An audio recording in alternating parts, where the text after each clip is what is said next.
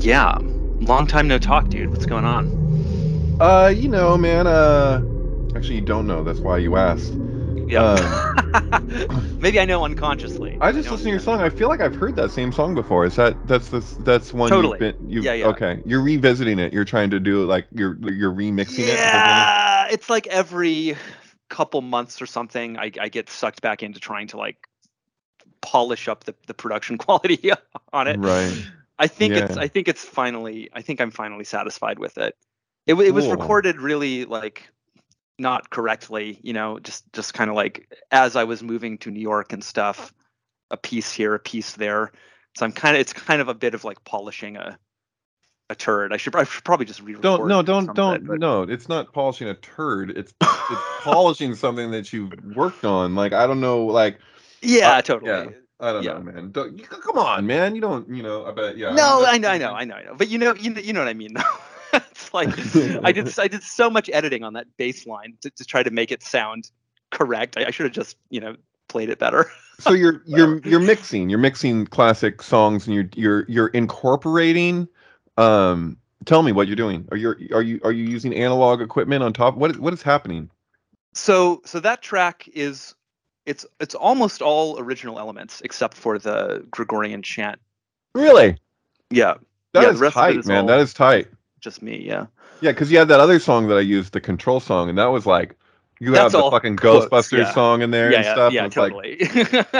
but Yeah, I'm a you big and Bobby Brown fan. dude, I mean, you and I have very similar, like mixing techniques, like, or something's going on, because it's like I'm very into like I at a certain point, like I didn't even I just stopped caring about the standard like DJ thing of like, okay, we're gonna beat match. It's just I'm like, yeah, everyone can do, like, people can do that. It's like made, like there's music Yeah, that's like it's the easier to signature do is that made to than do ever that. now. Yeah. Yeah, and it's just like I would rather, like, I want to play songs that sync, not just like rhythmically, but like in meaning and in feeling, like when things resonate in really weird ways and stuff. But I've been Totally. at that since my teens, like, but more and more, it's like that's not it's funny. You'd think at a certain point I would have like moved more away from that, and that would have been more of my teens thing, but it's just the opposite actually. And I think it's annoyed certain people that I know, like What? Who's in it the annoyed? First of all, well, fuck I that. But would, well, I mean, I would help set up like one of the biggest sound systems at Burning Man year after year, and every so often I would get a play on it, and certain people, like the crowd, would generally like it, but like certain heads of its friends, it's funny how that works. I see. That I Yeah, get a yeah, yeah. better response from a crowd than I do my quote unquote friends, But they're like, Yeah. "What are you doing?" Because like people will be like listening to house for 3-10 hours, and then I come on and I'm playing like some super free animals track, and then Yeah. fucking, and they're like, and like with my 303 sampler, I would just put in all kinds of crazy shit and just having fun with it. And they're like, wait a minute, this isn't the standard dance party thing. Oh I God. don't. And I'm Yeah. like, what do you guys like to listen to on acid? Because, like, I mean, a lot of people here are on acid, including myself right now, and I don't know. Like, I like to, I like to experiment. I like experimental shit. What's wrong with that? Isn't that fun? No. Okay. Yeah, yeah, man. I don't know. I feel like there's a lot more juice to squeeze out of quotation. Right, You're at like the cutting edge of that. So keep keep pushing it. That's what I'd say. dude. There's like a project that I just revisited. Speaking of like polishing old projects, Yeah. I don't know. I don't think I've at one point I think I had this online, but I lost it a long time ago. I believe it with the great Vimeo destruction, not the Joe Alexander one that you were part of. experience. Yeah, that I basically catalyzed. God, that sucks No, so no, I bad. think we both catalyzed that. I'm Yeah, gonna yeah, yeah. take equal credit for that on that Cool. one. Yeah, yeah. We were both pissing off tools management at like the same time.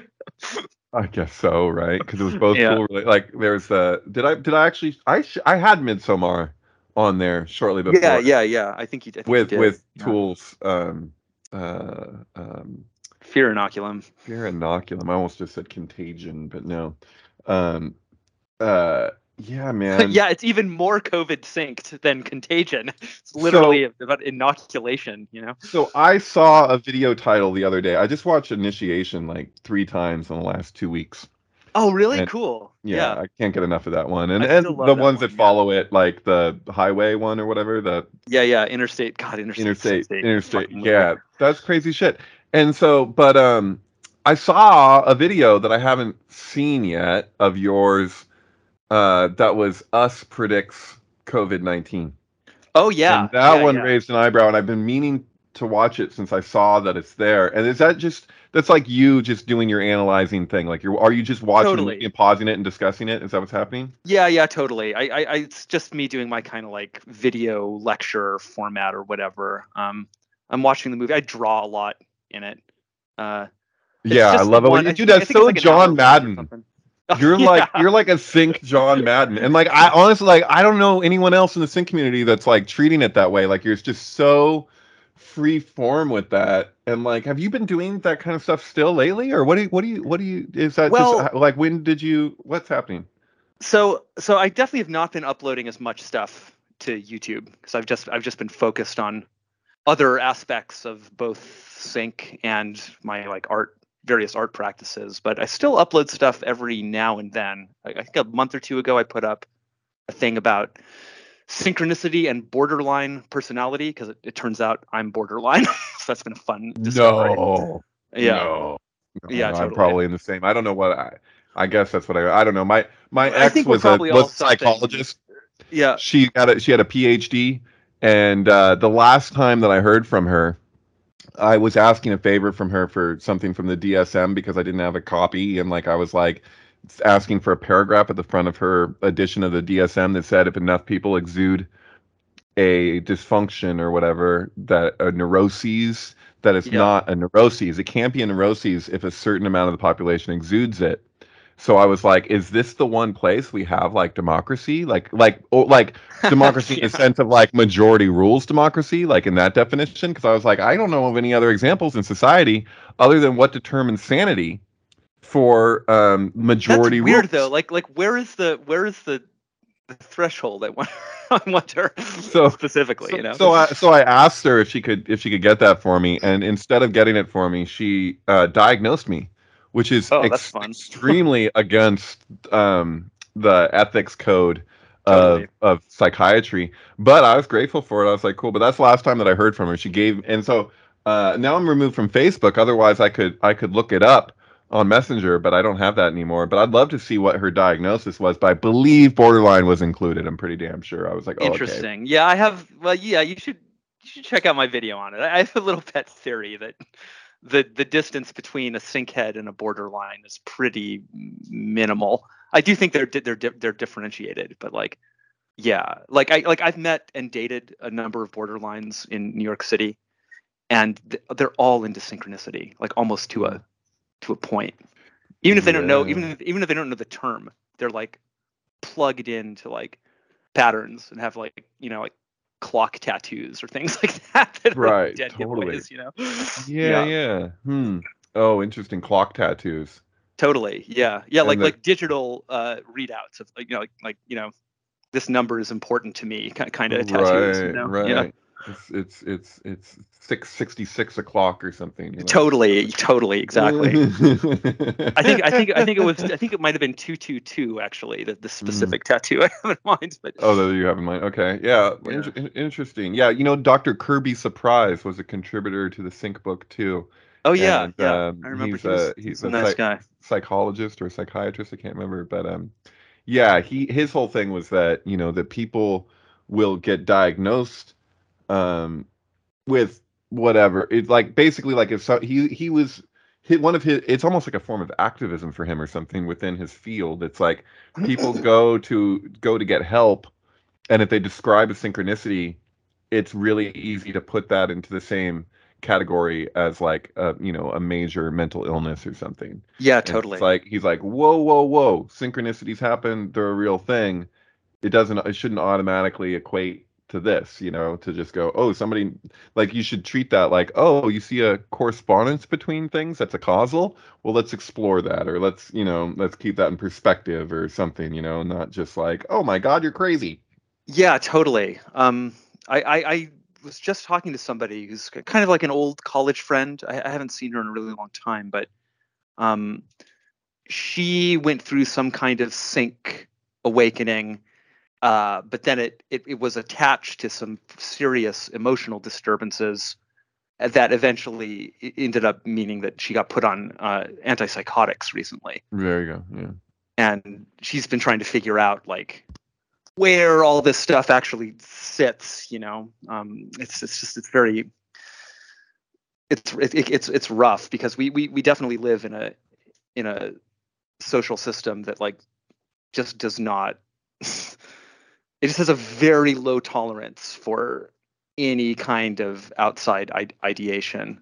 Because Mm-hmm. like in my case, what I've realized is like, yeah, I actually do have psychological problems, but they're not so related really to the synchronicity thing. I mean, they kind of are in some ways. Mm-hmm.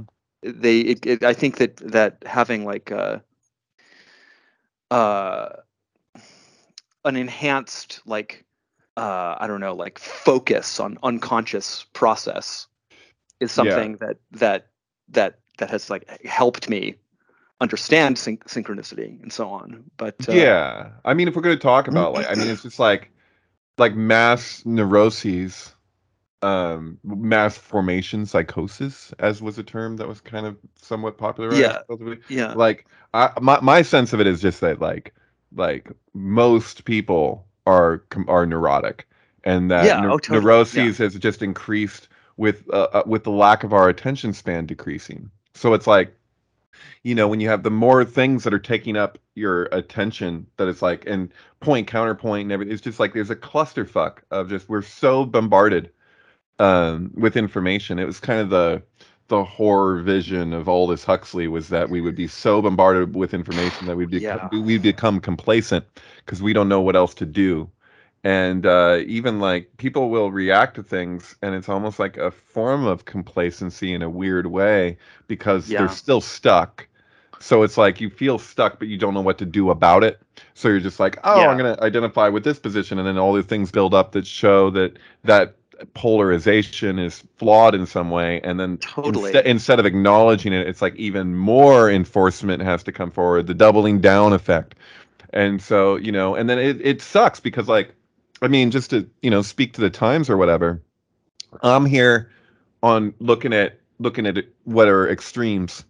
And I'm like, I'm in Santa Cruz, California. You're in New York. Like, we both share this, like, being, I don't know what your experience is in Brooklyn, but like, I'm surrounded by like a lot of like, of kind of a synthesized liberal ideology.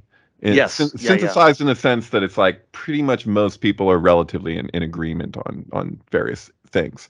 And like, I see some of the normal positions as like extreme, like some of the acceptable positions or like things that just people say, and I'm like, I think that that's Oh, extreme. yeah. But Oh, then on the yeah. flip side, I have the people around me that I know that react to that really intensely, and they're like, and it's like I don't identify with their position either. And I've really felt like more and more that like I'm a person without a country in a way, in that sense, where Oh, like I man. don't really Yeah. have like my, at least in my surroundings, I got some of that for sure. And like it's just, you can count your best friends on one hand. Like I've really found that to be truer than ever, Yeah. in recent times, because it's really like there's tests to that have come through, like, but like there's always like there's dividing issues, and then there's those issues dividing further. So it's like this ongoing fragmentation, um And so it's Yeah, not, exactly. yeah, it gets to the point where it's not reconcilable. Like if somebody doesn't feel like you should have a right to go into any business at a certain point, even if they change their mind later, it's like you can forgive that, but it's really hard to forget that. They're like, I don't think you should be allowed to, exist in society. And you're like, no shit. Yeah. Okay. I don't know where we go from there, but yeah. But anyway, I think that uh things that Jung said regarding that phenomenon, like Jung would speak to like knowledge being creating like a loneliness, that sometimes the more Oh, knowledge dude. you have, the more lonely you're going to be. Yeah. And I I think that sometimes feel like the loneliest person on the entire fucking planet, for real. Like, maybe the loneliest person in New York, isn't that a fucking Paul Simon song? It's like Simon and oh God, Garfunkel. is it? I have no idea. Loneliest I'm person not in that New York. familiar with Simon and Garfunkel, I guess. Only the big hits. I don't know the deep cuts. But um, yeah, no, I mean, there's just, I mean, first of all, there's the entire spectrum of loneliness that comes along from having, or just being a person inclined towards like intense spiritual experience, because it's just not really a thing like that maps onto the culture right now in any way. Particularly, I find in the art world, like there's not any interest really in like religious ideation or expression. Right. Everyone's kind of busy pretending that they don't ever experience anything like that, or maybe they genuinely don't. I don't know, but my life is so immersed in that, you know. Right. Yeah, Um, mine too.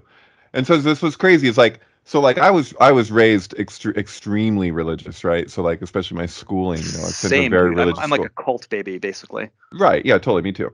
And Yeah. so what's crazy though is that, I grow up and what do I see but the same phenomenon that I like, the institutional type of mentality that Yeah. I found so fucking like I had to live with it. So I had no basis for comparison when I was a kid. It's just this is what was.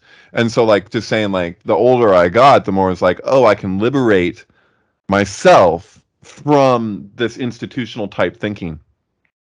And it just kind of happened. I learned to dance, and what that meant for me, and just art, what art became for me, like all this stuff. And then it was like, oh shit, like I feel like I'm back in the fucking school, like that I thought I was free from, to some, like I'm like, oh, Yeah. I'm done with that institution.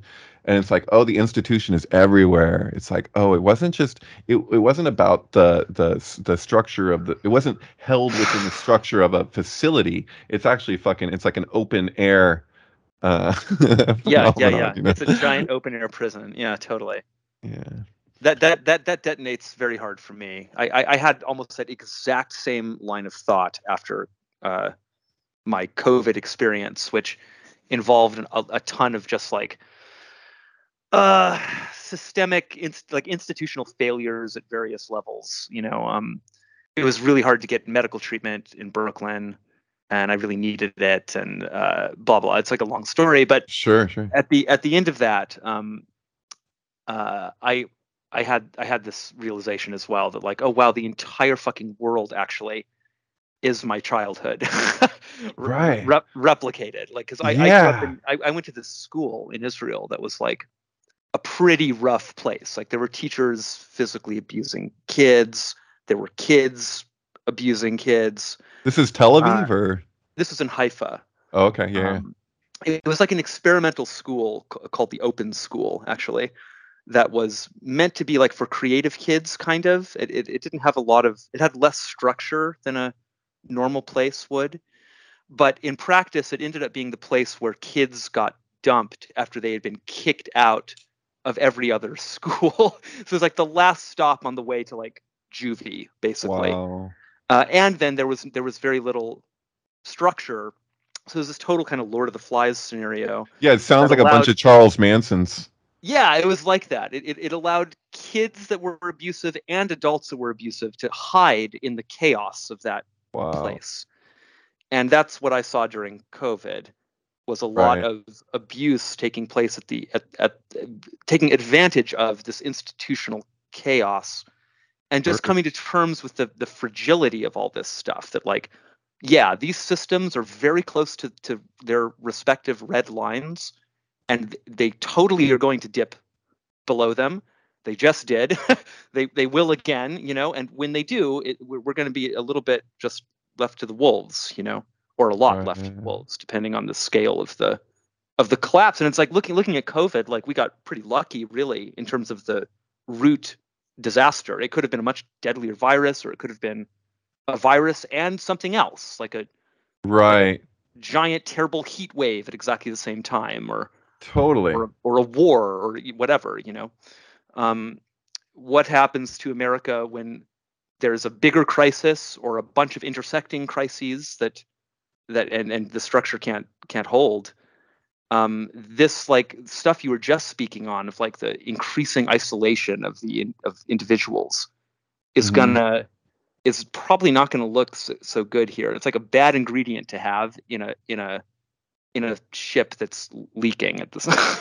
Right. Well, at least as terrible as everything was in New York, at least you guys experienced a genuine observable crisis. Yes. And all the opportunism of the industries, medical industry, all insurance companies, all this stuff aside, like there was a crisis. Like Yeah. where I'm at in California, there never really was a real crisis.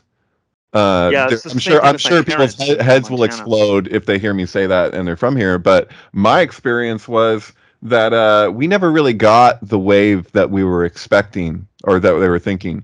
I don't know any single person who died with or of COVID personally. I don't know Interesting. I guess anybody I who don't does. either. I don't. I So, don't but either. I have 10 However, I people. did see trucks being loaded with corpses. Sure, Things like that were I very saw hard. weird ass shit where I saw footage from New York of trucks being loaded with corpses that were being tossed one-handed. Oh Jesus. So I'm like, Yeah. what the fuck is that? And I'm not saying, and I haven't said this entire, like, I'm not a denier. I'm just sharing my experience. And so, like, and there was a time where my experience, even myself, I will admit, was pretty worthless because we didn't know what was going to happen, because Yeah. we're being Totally. told some stuff and we react to that, but we don't know. And I never pretended to know.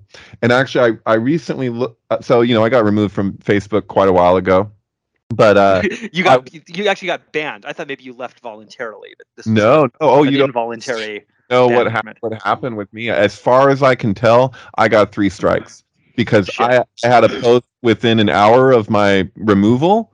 That looking at it now, I can see how it could be taken as edgy.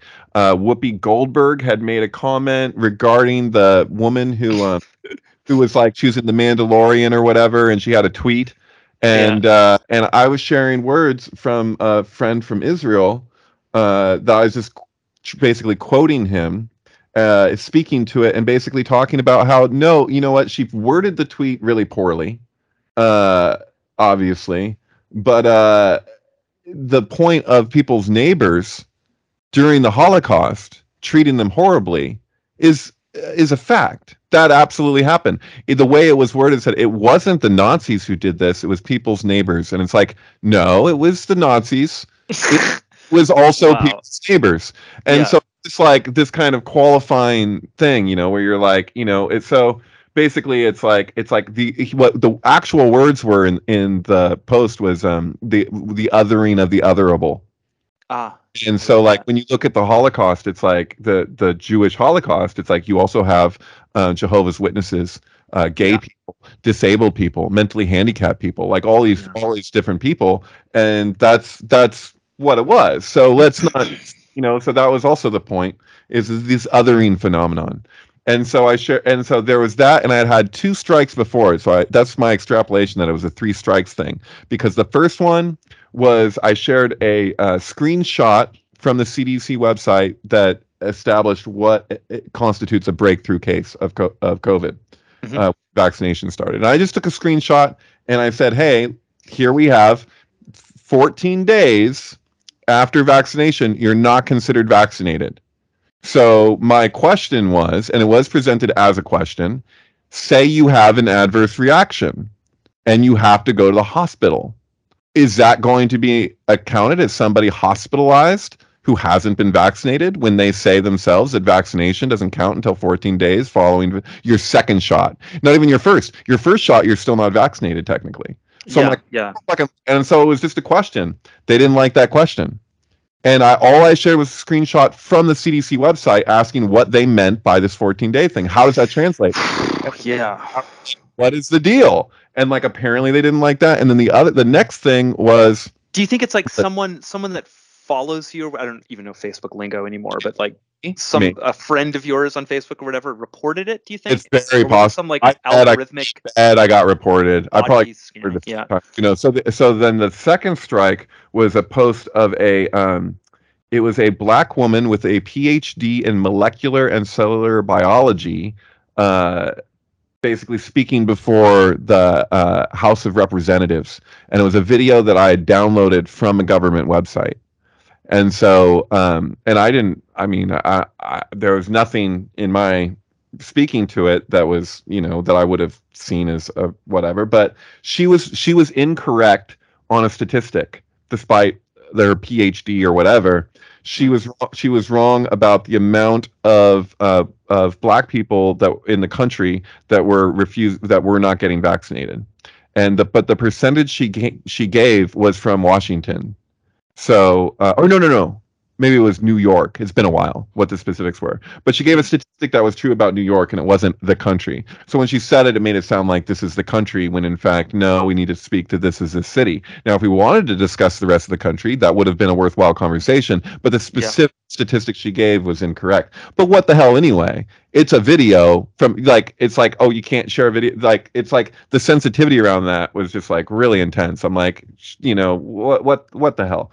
And so yeah, It's all related to what we've been talking about, really, because it's the pressure on places like Facebook and YouTube, blah blah blah, just like the digital kind of plaza, to yeah, like manage fake news and disinformation is related to the ideological crisis of the West. right. So the, the the day that fact that oh, I'm sorry.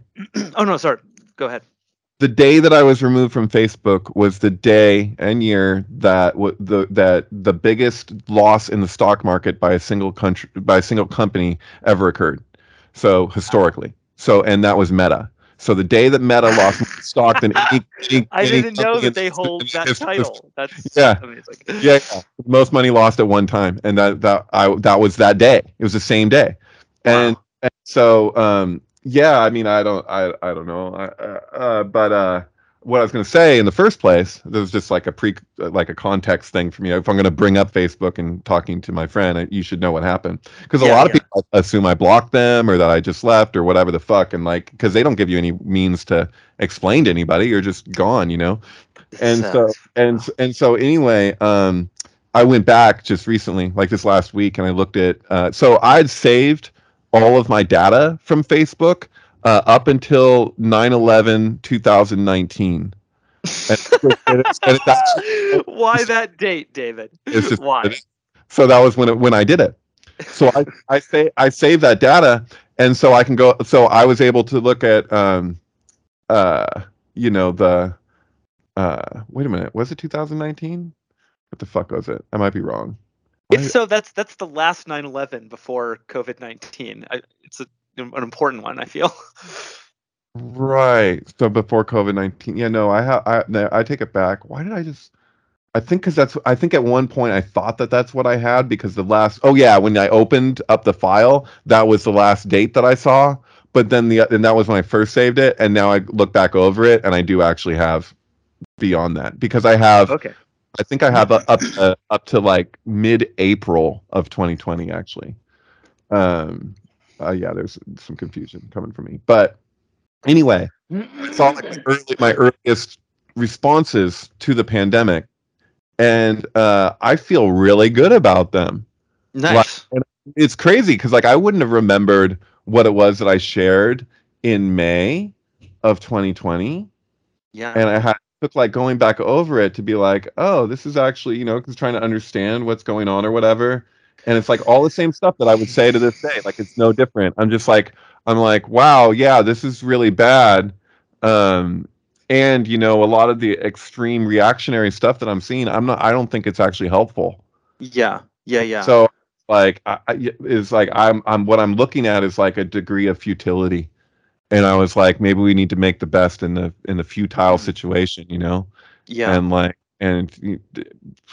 I mean, my feelings were just like, okay, yeah, you want to mitigate risks in certain ways that you can, but I'm not seeing the evidence for what's being used to do that, yeah. that's appropriate. So like I was looking at like every RCT, all the pooled data of RCTs on face masks, like right at the beginning when people first started wearing masks. Oh And yeah. then I was like, wow, what Fauci said in that first CNN interview when he was asked was actually correct according to every RCT. And then once he changed that, it was like, then that's just what it is now.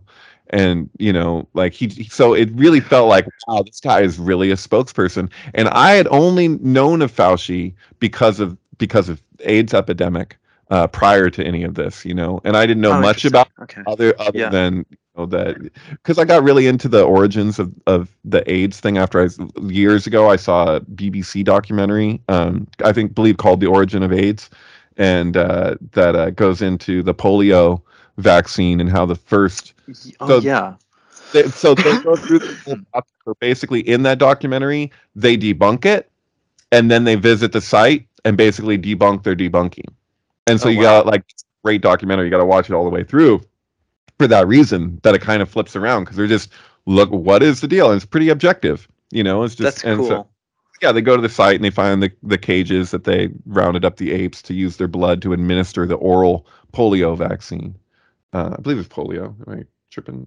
Yeah, but I think so. I don't know a lot about this stuff, but that's how I I'd remember have it. to. It's been a while. All this stuff's been a while. But yeah, I looking into that, it's like AZT. So Fauci said that AZT was safe and effective way back when, and that turned out to not be true at all. So it's just he has this history as a spokesperson, Yeah. and yeah, it doesn't mean that nothing that comes out of his mouth has any value, but when people take everything that's said as gospel, that's when it starts to look like the religiosity that I grew up with.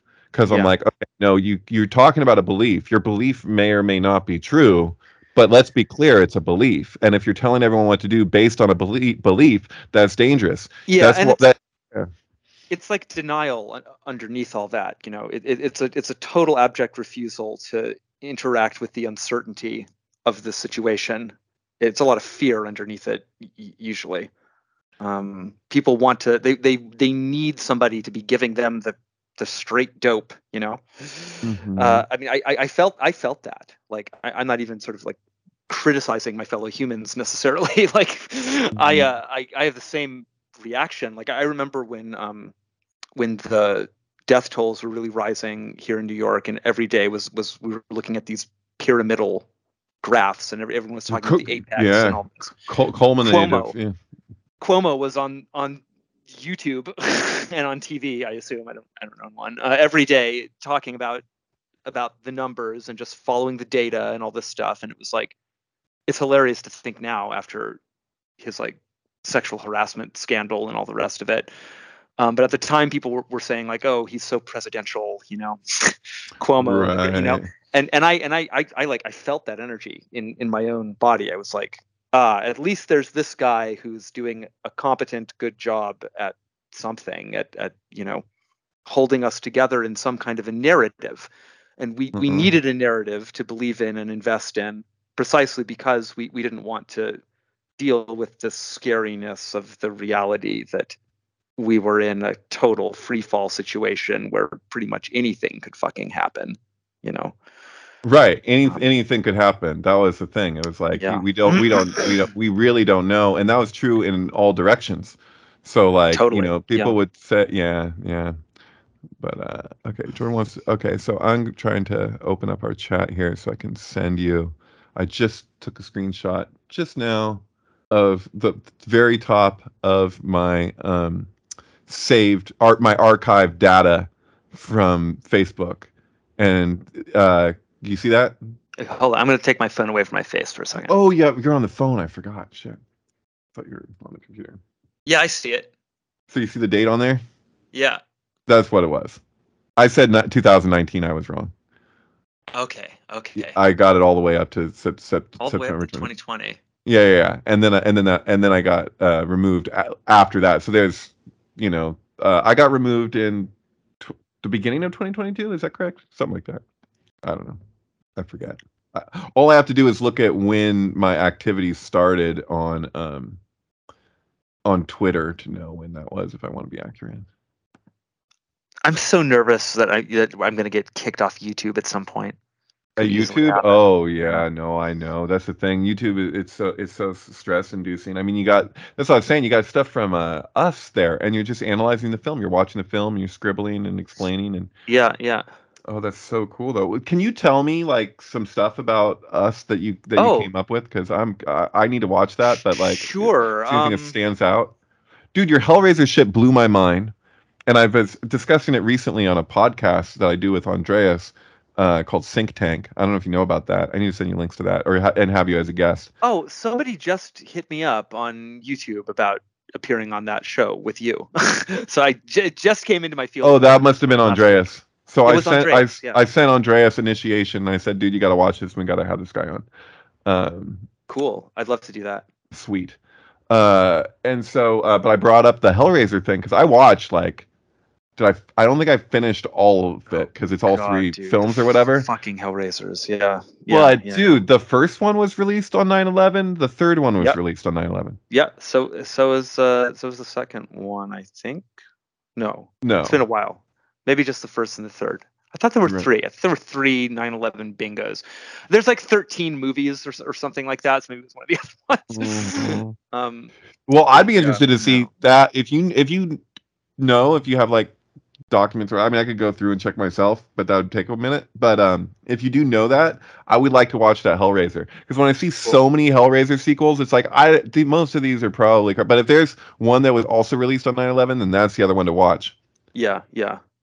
Hellraiser 3 is like, it's like, sometimes I think I'm gonna go into that movie when I die or something. Like that's gonna be my purgatory, Oh, or that's something. that's fucking terrifying, dude. Really? Yeah, Wow. like I just that movie, that movie was the first time that I really like this whole dimension of the 9/11 sync web just like opened up to me in that movie in a way that it hadn't before. And it's still like the things that movie showed me about this are just those are the things. Those are the things that are burned into my soul that prevent me from feeling like I can relate to anybody or anything going on planet Earth anymore. You Right. know what I mean? Dude, how the I fuck? hate that movie. I love that movie. I hate that. I don't know what I feel about that movie. Dude, yeah, it's Basically, even got the two towers on the fucking cover poster art. yeah, it sure Fucking does. movie. Yeah. It's like, for real though? For real? And then I guess there's that art center at Ground Zero. Did they end up actually building it, or was it just something that was conceptualized? Do you know what the cube? The cube space? It Yeah, looks like yeah. the It's gonna be a performance hall. I think it's still. Last time I checked, it was still underway. Maybe it got suspended for COVID or something. I haven't looked into that in a long time. That would be a good thing to look up. Yeah, I'm curious. I've seen pictures, but I guess those are just maybe It was conceptual certain. pictures. Yeah. There were renders and stuff that were going around. It was definitely planned, and like the internet definitely, like non-sync sources picked up on the correspondence to Hellraiser right away. Well, here's the thing though, dude. That place, whatever. The sphere. When you, it used to be that if you just typed into Google the sphere, Yeah. you get it. And so, like, between the towers, that sphere, we know, as a matter of fact, Jay Coates will love to point this out, but that was representative of the Kaaba at Mecca. How in the fuck is that not what's being communicated with Hellraiser? Oh yeah, totally. I mean, it's just part of that that cube energy. So it goes straight to Right. Angel to Mecca some, and demons to others. Metatron and all the rest of it. Yeah. Yeah. Yeah.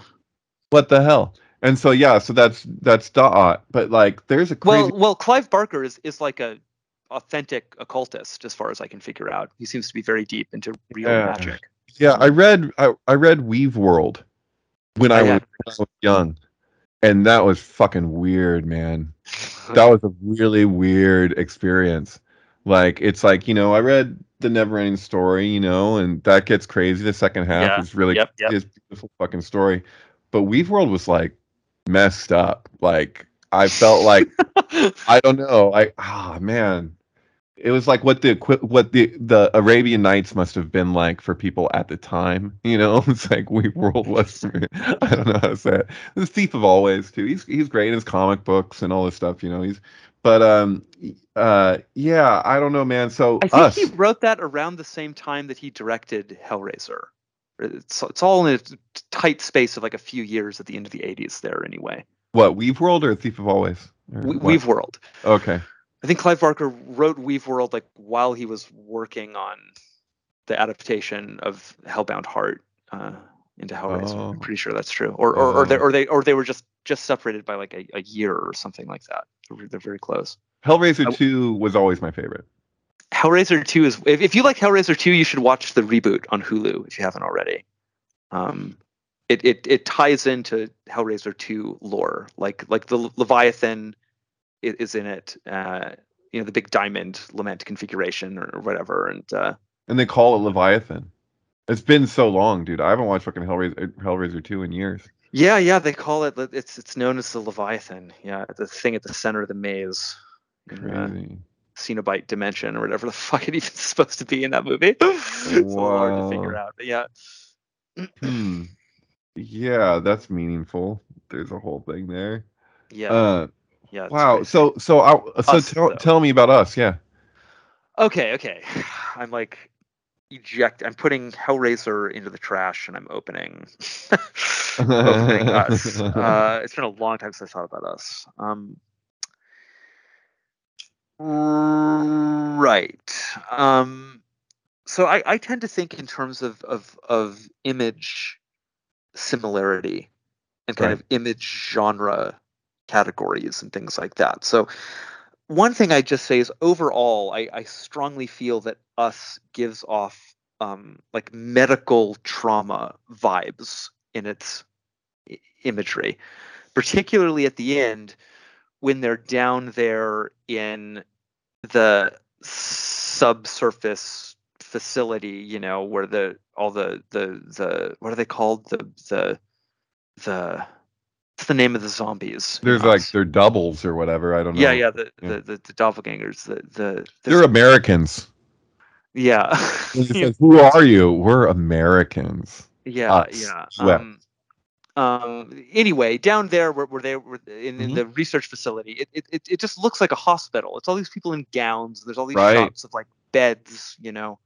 um, uh, and it's like they're like explicitly like kind of like traumaed out people. They have these like Mhm. wide-eyed stares, and some of them don't speak, and etc.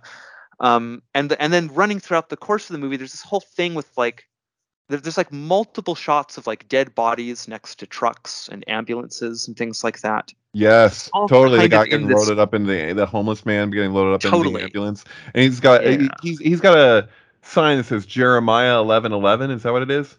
Yep, What is that's right. Jeremiah 11:11? Have we looked that up? Do you remember? I did that as part of the Sync Century episode, but I Oh, don't okay. remember now. I have to look it up again It, myself. it Jeremiah I'm gonna do it. 11:11. What is that one?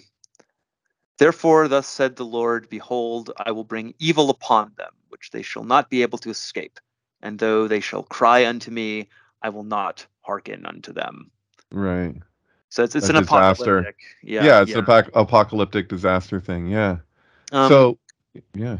Continue, the sir. uh, the it's got that's this particular kind of quality to it, where it's as if the film is telling you that it's going to be precognitively loaded, like in the same way that Back to the Future is constantly saying, you know, there's a message about the future. I have to warn you about this, blah blah blah. Mm-hmm. There's that kind of quality to it. There's stuff about one of the very first things that he shows you, right, is the TV, and you see an image of the Twin Towers on the Mm-hmm. television, Yes.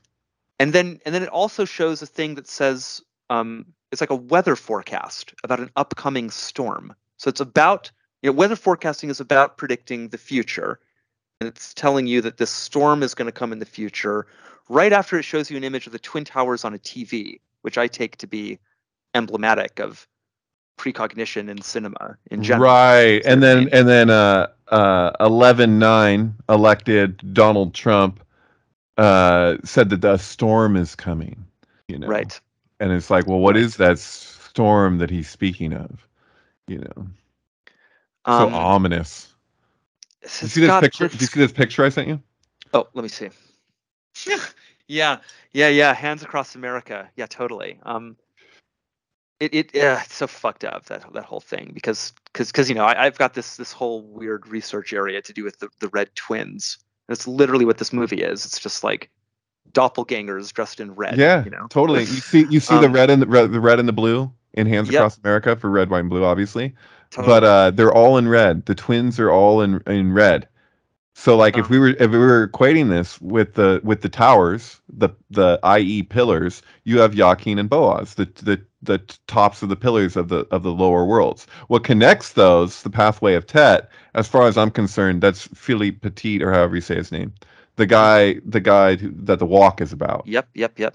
And so like that wire, that strength, that's that determines the strength of the kingdom. But for somebody to come up from below, from elsewhere, even from France, the Statue of Liberty, how perfect is that? To have somebody like walking back and forth. It's like it's the symbolism of that, like what you were kind of speaking in the first place where about us, and you say like the imagery speaks its own. Like it's like Yes, that's how yes. hieroglyphs work, that's how tarot works. Like something communicates something without, like, so we're like It's to how try and dreams work. verbalize that. It's how Yeah, exactly, that's yeah, everything. That's the red yeah. book that you just said it. Yeah. Totally, exactly. Yeah, yeah. And so what the fuck, man, with the, because the Hands Across America, the scissors, because you cut them out with the Yes. scissors to make the people, to have the people attached, like this the snowflake trick, right? Yep. Well, we're all called snowflakes too, right? If not we all, but people like the phenomenon of the snowflake, and then they're I don't think cut. I thought of that really. The snowflake thing with paper you're talking about. Yeah, yeah. Yeah. I see. Interesting. Yeah. Uh-huh. So like they're all imitating that, and it's our shadow that's wanting to connect. And so Yes. and then and then violently killing people. So here we have the shadow wanting to connect, and basically the shadow wanting to like replace the Mm. people Mm-hmm. themselves. So it's like Mm-hmm. at the sacrifice of ourselves, our shadows are trying to connect. So like all the isolation, because this is the thing, it's like what's the word?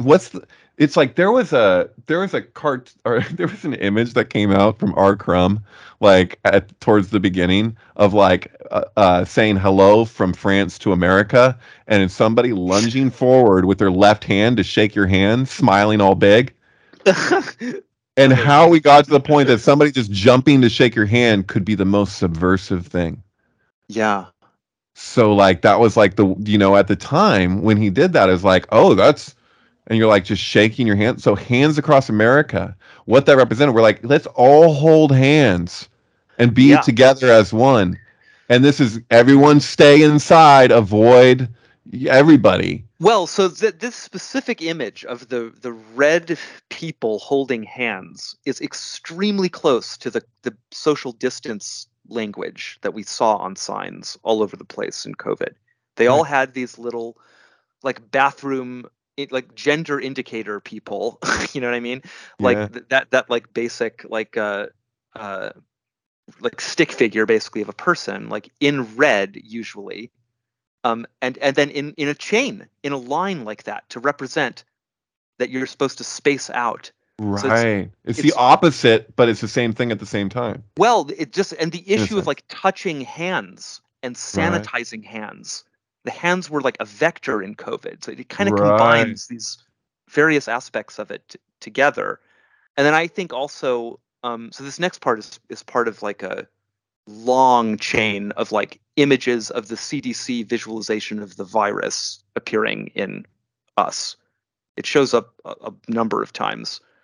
Um, but the big kind of trick of the movie to me is the last shot where it shows you like it's like a helicopter shot, and you see Yes. that the chain has been like instantiated historically. It's like it's literalized now. There's like a bunch of people, like red people all over this planet, and it's kind of like gray, green, sort of brown hillside, you know. And the CDC Right. visualization is just a big gray sphere with red triangles on it. And so those two ideas of like the red twins covering the Earth and the little red triangles covering the gray virus sphere are imagistically very close. I see. I think the other place I remember it happening strongly, and I can't recall in my head exactly how strong the match was, but was on the beach. You know, there's that beach scene where they discuss synchronicity explicitly. When One of she the characters, looks at the blanket or whatever, when the frisbee yeah, lands on yeah, it, the and it's frisbee, the fucking frisbee is some right. kind of COVID molecule looking looking thing. Doesn't it have a pentagram on it? It does. It has a red star, but a red star is a bunch of red triangles. I see what you're saying. Yeah. Yeah, yeah, Yeah, yeah. And she goes, ever since we came here, all these coincidences have been happening. exactly. And then we get, it's like a red spike ball. It's basically, a star on a frisbee is Right. if you just increased the size of the star so that somehow it was larger than the frisbee, so that its points would stick off the edge, it would be like a pretty dead on image match for the CDC Viz. It's like one operation away from like being very precise, Mm. But it also happens. They make a mandala in the underworld. Are they called the tethered or something like that? They go the untethering, which is what I named my sync with it. Oh, So okay. so Yeah. yeah, Yeah. because they're tethered and they're going to be untethered. Right. Well, they make this big mandala out of the little red people and out of scissors, and it's another big spike ball with red elements all over it. Um, What scene is that? Where is that? it's towards the end. It happens in the underground facility. Hmm. It's like in a classroom. Oh yeah, yeah. I know what you're talking about. Yeah, it's on the board. She has them drawn out. Yeah, yeah, Right yeah, there. yeah, Yeah. yeah, totally. Or And is it then on she the board? holds it out. She holds it in front of him with the people being, Oh, I in can't red. remember. I might be conflating scenes here. It might be two separate scenes, but it's around that time in the movie. Mm, It's okay. basically it's part of the like arts and crafts Yeah, show oh no, I got it. school down there. I can see it in my head. Where are there's no like workers. You know what I Yeah, mean? Like like are they like scientists or anything. Yeah, scientists or anything? It's just them down there. Like this is such a yeah, it's such a weird movie movie. this movie, as far as I'm concerned, this is the real sequel, if you want to call it that. This is like, how the box was related to Donnie Darko? Yeah, You know what I'm talking about? So yep. like this movie is what the box is to Donnie Darko as the Shining. Oh, This is dude. to The Yeah, Shining. yeah, yeah. So like The Shining is a symbolism movie. Like this is not a I see movie that to right away. be I feel that in it aesthetically, even they're somehow. both like crazy Jungian and beyond. They're Yeah, just like meta narratives. yeah. And it's just like there's like so like this is crazy because this is so fucking I have to talk about Us and listen to anything you have to say on Us because Dude, like when I saw Us, I saw it in the theaters with my dad, when it released, and I came out of that movie and I said to my dad, "This is a movie about something terrible in the future. I can't tell you what it is yet, but I just can tell yeah, that." totally, like this is Um, telling you I got the same thing from Midsommar actually oh as I God, did from I Us. haven't watched that one yet. Really, I've only watched it in the context of your sync. I haven't I haven't actually watched it Well, as a that movie. works. All the volume between the vocals actually does tell you what the basic stuff Mm. is, for the most Yeah, part. so like I picked up the basics, but I haven't like synced into it. You know what I Yeah, mean? who's it? Michael Allen's girlfriend, who he named her name is Bree, and so that's why his place is called Digital Debris in L.A. Do you know what I'm talking about? Michael Allen? Are you friends with him online or whatever? He's in Sync I don't TV. know. I'm not sure. I think I'm I did like familiar a of, but I'm not sure yeah. if I actually know him directly. There was like a gallery show and a screening that I did at his place in LA. But his his girlfriend watched that sync before she met me, and she just like he was just watching it, and she walked in, and she did not know. She watched like over half of it before he said something that she realized that I that love wasn't that. just the movie. She thought it was just a crazy art film. She was just like, "This is what they made." Like she thought that that was the film, like because she hadn't seen Midsommar and she hadn't heard the album. Oh, that's So amazing. I I was love like, that. "Wow, that's a huge compliment. Cool. You didn't even know it was a sync film. Crazy." Fuck Uh, yeah. yeah, yeah. But anyway, Us takes place in Santa Cruz. You know that. Yeah. So Yep. I'm in Santa Cruz, born and raised in Santa Cruz. Um, it's like the thing about like why Santa Cruz was chosen has to do with the Lost Boys, right? According to Jordan Yeah. Peele. And so Yeah. the I Lost forgot that. Boys, yeah, so Fuck the yeah. Lost Boys, that's super Thelema. Even if if you've ever looked at the main poster or cover of the Lost Boys, the way that Lost Boys is Sure. written, look at the letters that are smaller. The smaller, less emphasized letters. There's only three of them, and it's in order Hold on. OTO. I'm opening the poster right now. Yeah, yeah, yeah. Do it. Oh. Oh yeah. Hmm. Yeah. Yeah. Yeah. Yeah. There it is right Yeah. So there. remember, he goes Yeah. when she says her name is Star, and he goes, "Oh, your parents too." And she goes, "What do you mean?" He goes, "Ex hippies." He goes, "I came this close to being named something like Moonchild." Oh yeah. Moonchild is That's Aleister right. Crowley's second That's right. novel after Yeah. Diary of a Yeah. Drug Fiend. But like even beyond that, you're like there's Shin with the Fang, what vampires represent in terms, that whole trip. Justice. It's Yeah. the justice card or judgment card, not justice. Judgment in tarot corresponds to Shin. In the Rider deck, it has the three people getting out of the coffins. It's referencing the prophecy in the book of Isaiah where it says the dead will rise, and what rises the dead but tall, it's the dew. This is the reason why when you watch zombie movies, how fucking frequently they have Mountain Dew show up. It's not just product placement. They put Mountain Dew there because tall, the Hebrew for dew, is what rises the dead. It raises the dead in the book of Isaiah. So it's the prophecy connected Hmm. to the Messiah. So like Christianity is all based off of the prophecy in Isaiah along with the scapegoat ritual. So they took the scapegoat and they attached it. That's basically in a nutshell, you know, that's what Christianity is. But I'm very curious to see these Mountain Dews. I haven't noticed that in zombie Okay, movies. I'm okay. gonna be on the So lookout now. if you watch what is the X one? World War Z, I mean, not X, X Z. Uh-huh. Uh-huh. World War I've Z. seen that. There's But like so before there's a before Coke Sync. machine that drops a bunch of Cokes out and then it catches the zombies' attention. The Cokes that roll out of it, the cans, are Mountain Dew.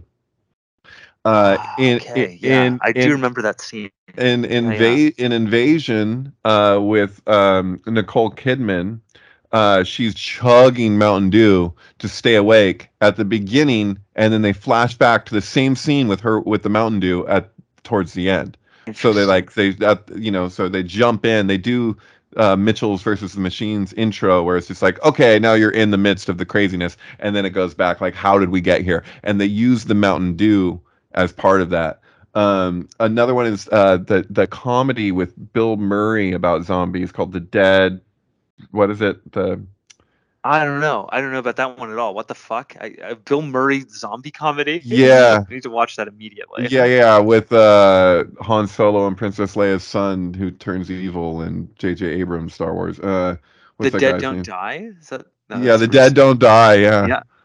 Oh So wow. in the Oh, it's a dead Jim don't. Jarmusch movie? Yeah, It's yeah, crazy. Yeah, I've got to watch this right away. yeah. It's pretty good. The ending's kind of like meh. They just did whatever. Oh, They're it's like, got oh all the fuck it. usual Jarmusch people though. Fucking Tom Waits is in it. RZA, Hmm. Yeah. Iggy Oh yeah. Pop, It's Jesus where you Smith gotta Whatnot. see it at Amazing. least once. Yeah. But the guy that works in like I think it's been a while. I've only seen it once, but I think it was like a Halloween type store or whatever. And he's working there. You'll just notice he's drinking Mountain Dew. Wow, There's okay. it's a reoccurring theme in zombie movies because it's got biblical implications. So basically, tall in Hebrew, the gematria of tall is 39. If you I've told you this before in regards to the initiation thing. Yes, yeah, I So remember. 40 is the gematria of water as mem is water, it's 40, Uh-huh. the value of the letter itself. which is we see in the with the hanged man in tarot, which was a man suspended above water.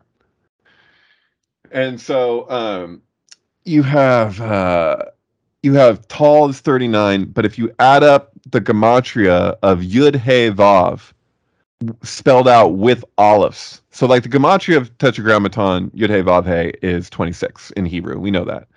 Yeah. But if you spell it out the way it sounds, because this is the thing, just like with the letters, like with like if you're gonna like if you spell out mem, it would be two mems, right? Because it's mem, Yeah. So like in the equivalent, like if you spell out yud hey vav hey using olives, so you spell out yud, you got yud, aleph, dalet, right? And then if you have hey, you have hey aleph, and then if you have vav, you have vav, I believe aleph vav. And then, so just that without the final hey equals 39, which is the value of Tal, which is what brings the dead back to life in Isaiah. But anyway, if you then add the final hey to that 39 with an aleph, then you get 45, which is the gematria of Adam. So Adam, male and female, created the archetypal template that is the same value as Yud Hey Vav. Because 45 appears in the Last Crusade sequence too, doesn't it? Isn't that right? I'm pretty sure. Does it? Yeah, it must.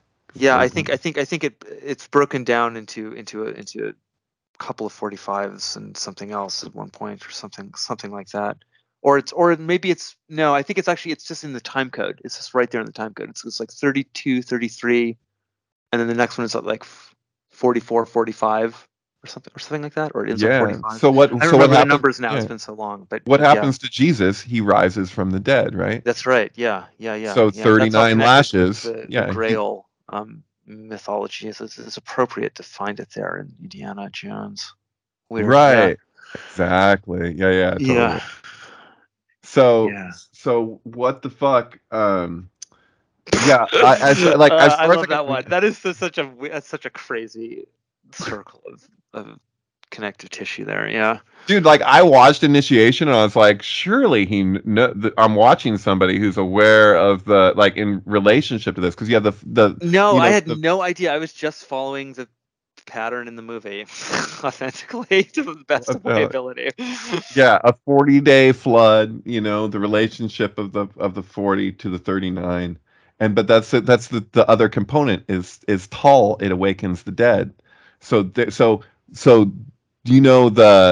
dude with the tiles all around New York? Yeah, 20. That right. So like, and on Jupiter, and what is Jupiter? Dead. Resurrect dead on Jupiter. Fuck yeah. So like that's the thing with 2001. It's the Star Child. That's the Messiah. It's the flip side of Rosemary's Baby. Rosemary's Baby and 2001: A Space Odyssey. I can't emphasize enough. They're the two sides of the same movie. Rosemary's Baby is treating it from the Klipot, which mirror Tetragrammaton, which is the thing. So that's why when you're watching 2001: A Space Odyssey and you're ascending up the tree in order, planet to planet, you go from the Earth to the Moon. It's Jupiter and Beyond the Infinite. Jupiter is the last planet in the lightning flash, which is a serpent in the other direction, ascending the Kabbalistic tree as that 777 lightning flash. So that's the Beyond the Infinite is beyond Da'at, which is essentially Metatron. So that's the crazy thing when you're looking at like the cube, like the Hellraiser cube, and they're like the cube is a portal into hell. It's like it's angel to some, demons to others. The point is that he's like enshrouding whatever that mystery is with our most scariest guess of what that could be. So it's like trying to create fear out of what's on the other side. What's in the box, It's like I'm crazy, dude. Like I think like when I watch Seven and he's like, "What's in the box?" All I'm seeing is like I'm like, dude, the movie's Seven. You're saying the seven deadly sins, but you have the seven lower worlds. You have the seven Sephiroth of the tree, and then what's in the box? The box is Metatron. It's what's above you. Yeah, no, I don't think it's crazy at all. I think this stuff is like I think that all of these esoteric systems are orbiting around some shared truth that is the same truth that is animating the like weird areas of these movies. I don't know. Mhm. That's just I don't really know how Yeah, else to explain the things I've seen in these movies, because I perceive alchemical metaphors everywhere. You know. exactly. Yeah, yeah, Um, yeah. Totally, I hear that. but the amazing thing is, you can tell me about these Kabbalistic uh, uh, aspects, and like I objectively see those there too. Of course, alchemy and Kabbalah are They're like very intimately tied. yeah, yeah. Um, but that's just the thing. They're all, aren't they all of these? So is Selima. All of these esoteric systems are intimately tied together because they're all close to the mystery. Right. It's quite a kicker when you think of all the different secret, not so secret societies that are out there. Not so secret in the sense that you can read publications and stuff of what people had to say about what they're about. But like they share the same symbol sets. So like when you're like, oh, there's this people and these people over here and whatever, and they're at odds and different views of whatever their ideologies or whatever ideas around things. But then meanwhile, they're using the same symbol sets, which I think is extremely significant personally. Like Totally. it's Yeah. just like the hell, man? Yeah. Yeah. It's almost like we're just autonomously attracted to certain symbols. Right. Whatever it is that we are, Yeah, we well, keep we it keep goes back. reusing these same ideas, same pictures over and over and over again, kind of thoughtlessly often. But sometimes not. But even when it's thoughtless, it still manages to fall in the right place. That's the crazy thing. Right. It still carries all the significance. It's even more amazing, really, when that's the case, I think. Right, because I mean, this is yeah, exactly. Like we could go on forever about how artistically us seems to predict COVID-19, but then so does Event 201, doesn't it? And so Mm. does, the writings of Klaus Schwab, and there's Tangled. things entangled, yeah. Yeah, and Bubble Boy. Yeah, no, that was fun. That was Oh fucking shit, dude. weird times. Bubble Boy. Okay, I had not thought about Bubble Boy. I didn't even remember Bubble Boy's existence, really. But yeah, Bubble Boy in relation. Fuck, it's a Donnie Darko movie too, isn't it? Yeah, yeah. Yeah, Well, it's Jake Gyllenhaal. yeah. Fuck. Okay, I gotta rewatch that. Yeah, Oh, Bubble Boy. Yeah, I watched that. I rewatched that right when the beginning of the pandemic. I had to. that's a good. Uh, That's a good one. Yeah, that's a yeah, really good because one. that's the thing. His mom reads to him Rapunzel, and so Oh, she okay. Fuck. Oh I don't know. wow. I don't think she actually Yeah, says yeah, in the yeah. land of Corona, but that would be pretty good if she actually. So like in Yeah. the movie Rapunzel, when the guy's like going to steal the crown, because that's the reason why it's called Corona, because Corona's crown. He's Right. stealing a crown, like he's suspended, and there's like guards or whatever, and he sneezes, and he says, "Hay fever," and then Oh like and God. then he has to run away with the crown or whatever. But it's like. That's it. But Oof. yeah, no, just basically, just it's worth saying because we should all know the obvious thing. But yeah, COVID-19 19 of the arcana is the sun, and the sun is the meaning of the rays of the sun or corona. So like, and the relationship of the sun to the moon in tarot, they you can superimpose. You can actually do a trick. I could find it on my computer and send it to you if I maybe. But have you ever seen, like, if you overlay the sun and the moon uh of the major arcana using the Thoth deck, what that transparency looks like? No, I haven't. I'd be really interested to see that though. So it makes it so that Cancer, the crab, aligns itself. So that's on the Sun card, and it makes it so it aligns itself with the bottom of the Moon card, where it shows a scarab in Crowley's deck, but in the Rider deck, it was like a crustacean, and not just the Rider, the Marseille Tarot too, I believe. Is that maybe not actually? I'd have to Hmm. check.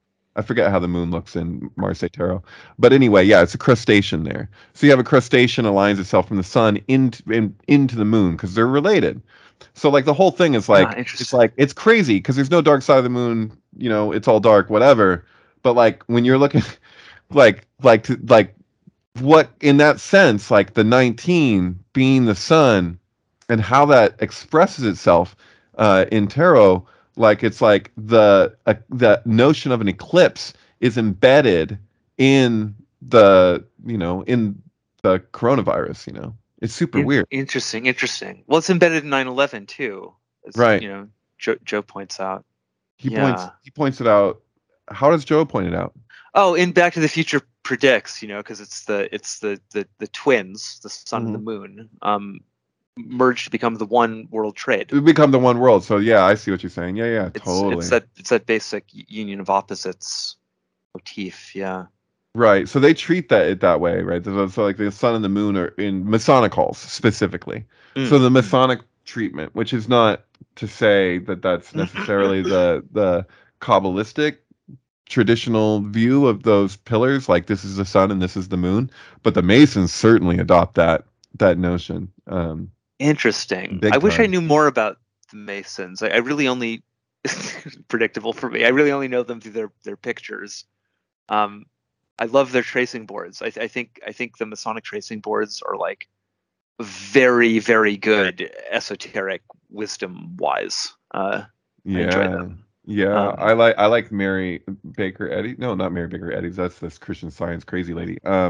Lady Frida Harris, who painted Crowley's deck. Those are all huge paintings, like far more than were made that make up the 78 were burned. He'd make her do them over and over and over again, and just tell her the symbolism. And so she was playing the right pillar, and he was playing the left because she supposedly had no exposure to occultism prior to that. So he wanted an artist that he could basically just like put through it to produce these pieces. But it was important that they come just from an artistic place and not from like a compartmentalizing knowledge place. And so he was essentially playing the left pillar. She was playing the right. And that ritual goes into the creation of what it is. And they're all huge paintings. I have no idea where the fuck they are today. Wow. But yeah. Wow, I didn't know that they're actually massive. That's crazy. Yeah, they're big old paintings. Yeah, it's just fucking nuts how much work went into those. It's unreal. And they neither of them in their lifetimes ever saw them produced as cards. Really? Really? When were they first released as cards? I don't know. The fucking 60s or 50s, probably 60s. I don't know. I see. God, I'm just looking at some of these again. They are so wild. Oh, the Crowley cards. Oh yeah. Yeah, the Crowley cards. Yeah. And just Frida Harris stuff in general, like. Oh yeah. Totally. Yeah. Amazing.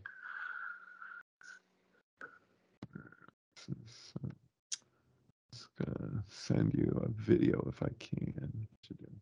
Let everyone know they're being recorded. I'm supposed to let you know you're being recorded. Hey, you're being recorded. Oh, we talked about that, I think, right? No, I know, I'm joking. It's just I see it now where it's like more privacy info. Let everyone know. Right. I closed a couple windows and I'm looking at the Lost Boys poster again. Yeah. I can't, like, movie posters that have people with sunglasses looking kind of directly at camera just always make me feel like the movie is going to have some kind of enhanced content for me. Yeah. It's kind of telling. It's like it's as if it's saying, watch the movie through a different pair of glasses or something. Yeah. Well, are you invoking the They Live thing? Is that what's happening? Totally. Yeah. Well, I think. Yeah, that They Live probably is the most like major example of it. I guess. Yeah. Dude, I had such a fucking good sync that I can't retrieve. It was so complicated. I made a video, and I produced a super low resolution, and I wish I could do it over now because I wish I had all the components. But it was Mogwai. It was like two Mogwai albums with fucking Teen Wolf, The Lost Boys. Oh. Bright Lights, Big City. Oh yeah. Fuck, what was the other ones?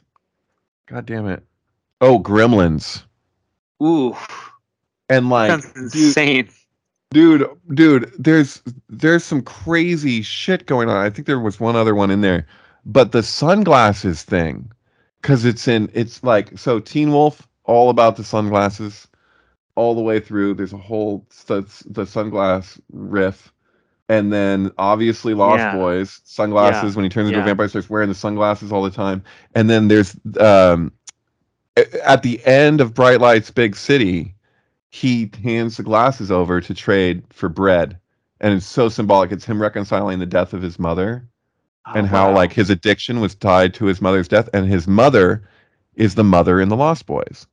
So he's Okay. like more. It's in Sorry I've never Cassandra. seen Bright Lights. I need to get around to that. And it's Keith Sutherland and Michael J. Fox with the mother from the Lost Boys. And Keith Crazy. Sutherland is a total cokehead, and Michael J. Fox is a cokehead. But and the girl, what's her name from Gremlins? The main girl, the who had her father died in the chimney. Oh yeah. I forgot her name. Kate Yes. Wow, you're impressive. something. Phoebe Cates. Is that the name of the actor? That Maybe. sounds true. I think that's right. Yeah, Kate. Yeah. Wow. Okay. I thought it was just. Oh, I can't remember what her name was in the movie, but anyway, yeah. So it's her, and then it's him dealing. It's Michael J. Fox dealing with this whole situation with her. But yeah, it all comes down to the Wow, that's sunglasses at fucking the end, nuts. and then it Oh goes to the god. two towers. You know. I'm looking at screenshots of Bright Lights Big City. I can already tell this is going to be just full of all this terrible 9/11 stuff. Totally. I'm gonna like watch this tonight Totally, but as far as I'm concerned, probably. dude, this is the thing. I tripped the fuck out. So I was playing it with them with Mogwai, these guys all together, and this whole thing is okay. Okay, so the Gremlins are the Coke. Like the Coke and the Gremlins are completely connected. And like I can't like you have to watch it. It's like one of those examples where the visual just speaks to its own. Because what was this shit, man? That they call what? Hold on. There's components here that they always go into the bathroom, and then to do the Coke throughout Bright Lights Big City. It's all like, oh, Coke is a fucking bathroom thing. Yeah, yeah, yeah. And then it was like he's the father in Gremlins is trying to sell the bathroom buddy, The bathroom buddy. Yeah. the bathroom buddy doesn't work. It's all fucking broken. It's a piece of shit. But he's pitching it like it's this great thing, and he's like, but not if you have the bathroom buddy. And it's like that was the story of like the Coke. The Coke is like presented. It's like, oh, it's this fucking great thing. And then you're like, no. And it's just like the fucking Gremlins too. It's like, you know what? This thing doesn't have to be a problem. Coca is fine. Just don't fucking just follow these basic rules, and it won't spiral out into this giant unstoppable fucking problem. And I was just, I mean, that was the idea. They're like, with the Mogwai comes great responsibility. The Mogwai is a demon. Mogwai means it's Chinese for demon. And in the original script of Gremlins, the Chinese stewardess, flight attendant on the plane, fucking tells him that. He says, "Oh, it's a Mogwai," and she goes, "It's a demon." They removed that. Yeah, you can find that though. That's the original script of Gremlins. That's amazing. I'd love to read that script. Yeah. I'm quite obsessed with both Gremlins movies and just Joe Dante in general. These movies are so fucking insane. Inner Space is the craziest trip. Just the Oh, whole the movie Inner Space? setup of that movie. Yeah, yeah, yeah. His big That's fucking Martin Short yeah. movie. Yeah. Yeah. Anyway, sorry. I'm just like No. I'm thinking about the particulars of what was in it because they go into the rabbit initially, right? Or yeah, yeah, it's yeah. There's a ton of supposed to go into the rabbits. rabbit, and then the guy Yeah, steals the thing, and then it goes into him. Okay, yeah. But yeah, it was the yeah. White Rabbit trip, and they make reference to the the They Alice do. in Yeah, Wonderland yeah. connection to like everything everywhere. Um, but yeah, Well, so in Inner Space, there's like there's like a precognitive dream in the movie, and it's just sitting there weirdly. It's never addressed really, but like Martin Short's character is having these dreams that the cash register is ringing up the incorrect prices, right? right. And that there's this lady with bright red hair I remember I can buying. see her face, and she's so annoying, and she's all Yeah, hurry yeah. up or whatever. Yeah. I forget the name of the actor, but she's Microwave with Marge in Gremlins 2. Joe Dante is one of those directors that reuses the same people over and over again. Wait, who is she in Gremlins? In Gremlins 2, Oh, Gremlins 2. one of the Oh, shows that's being shot in the tower I is called gotcha. I Microwave can with see it. Marge, That's and right. That's she's right. got the bright red hair again, and like she's like cooking or whatever, and then like the gremlins like blow up a microwave and all that stuff. Anyway, sorry, there's like N- n- multiple weird components to this. Um, I'm getting like a flash flood of visuals from Gremlins 2 with the experimentation.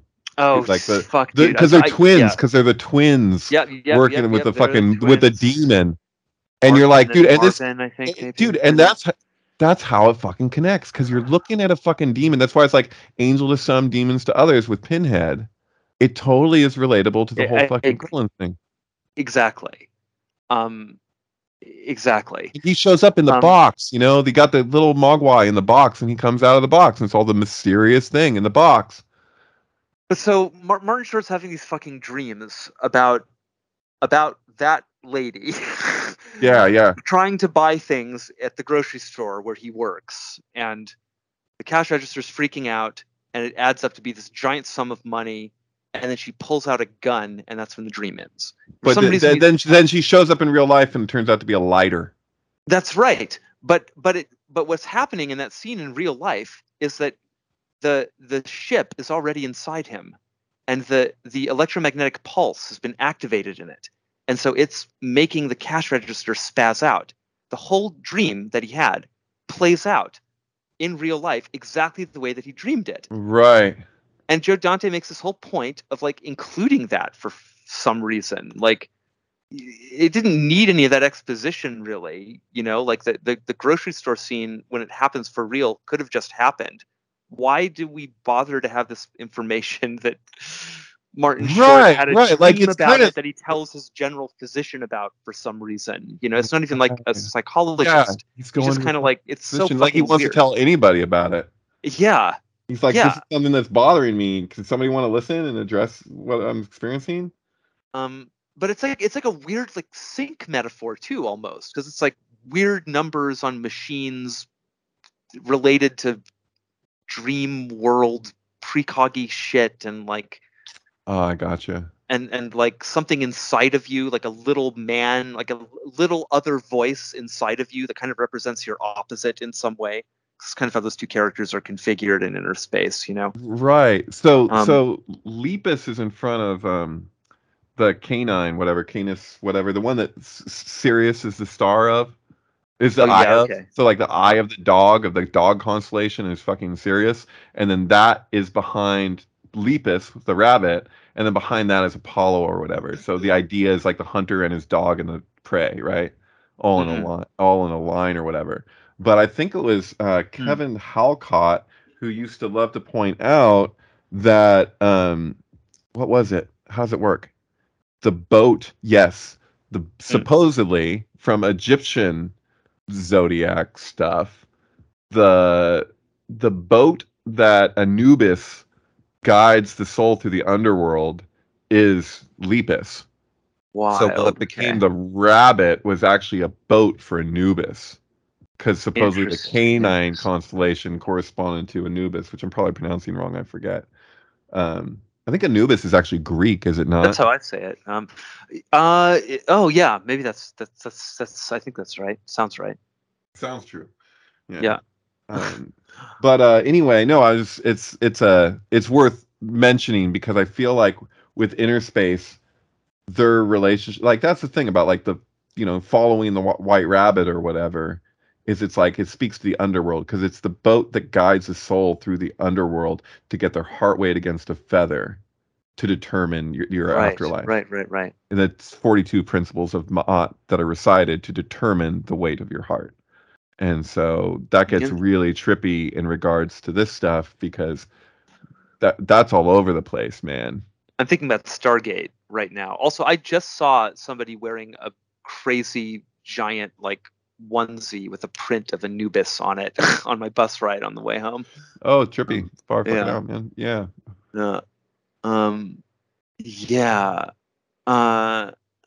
Anyway, Joe Dante, Gremlins. I just got through screen capping Gremlins 2, just like all the shots that contain 9/11 syncs. You just It's like, got through it again? I mean, I've watched no, your like analysis of it before. yeah, but I went through and like cataloged it. Like I gave every shot a unique identifying number. Like it's like Oh. captured and organized. It's like 300 some So, images now. oh my I've God. So in indexed. other words, like if you want to do a PowerPoint Yeah, presentation no, on exactly. It's Gremlins like 2, fucking yeah. ready to go. Like and having like numbers to refer to these things as, like, it makes me feel Dude, good. Like could I just be a it's like part of canonical that? now, Like, you can know? while you're doing this, can I just be on board for it? So it's like, dude, Yeah, sure. I'll throw it up on you Dropbox or can't, you don't something. even know, dude. You tripped me the hell out with the lighting of the candle, and I didn't know where you're going or what I was watching. I didn't realize you're just okay, we're gonna sit down and we're gonna watch this entire fucking movie.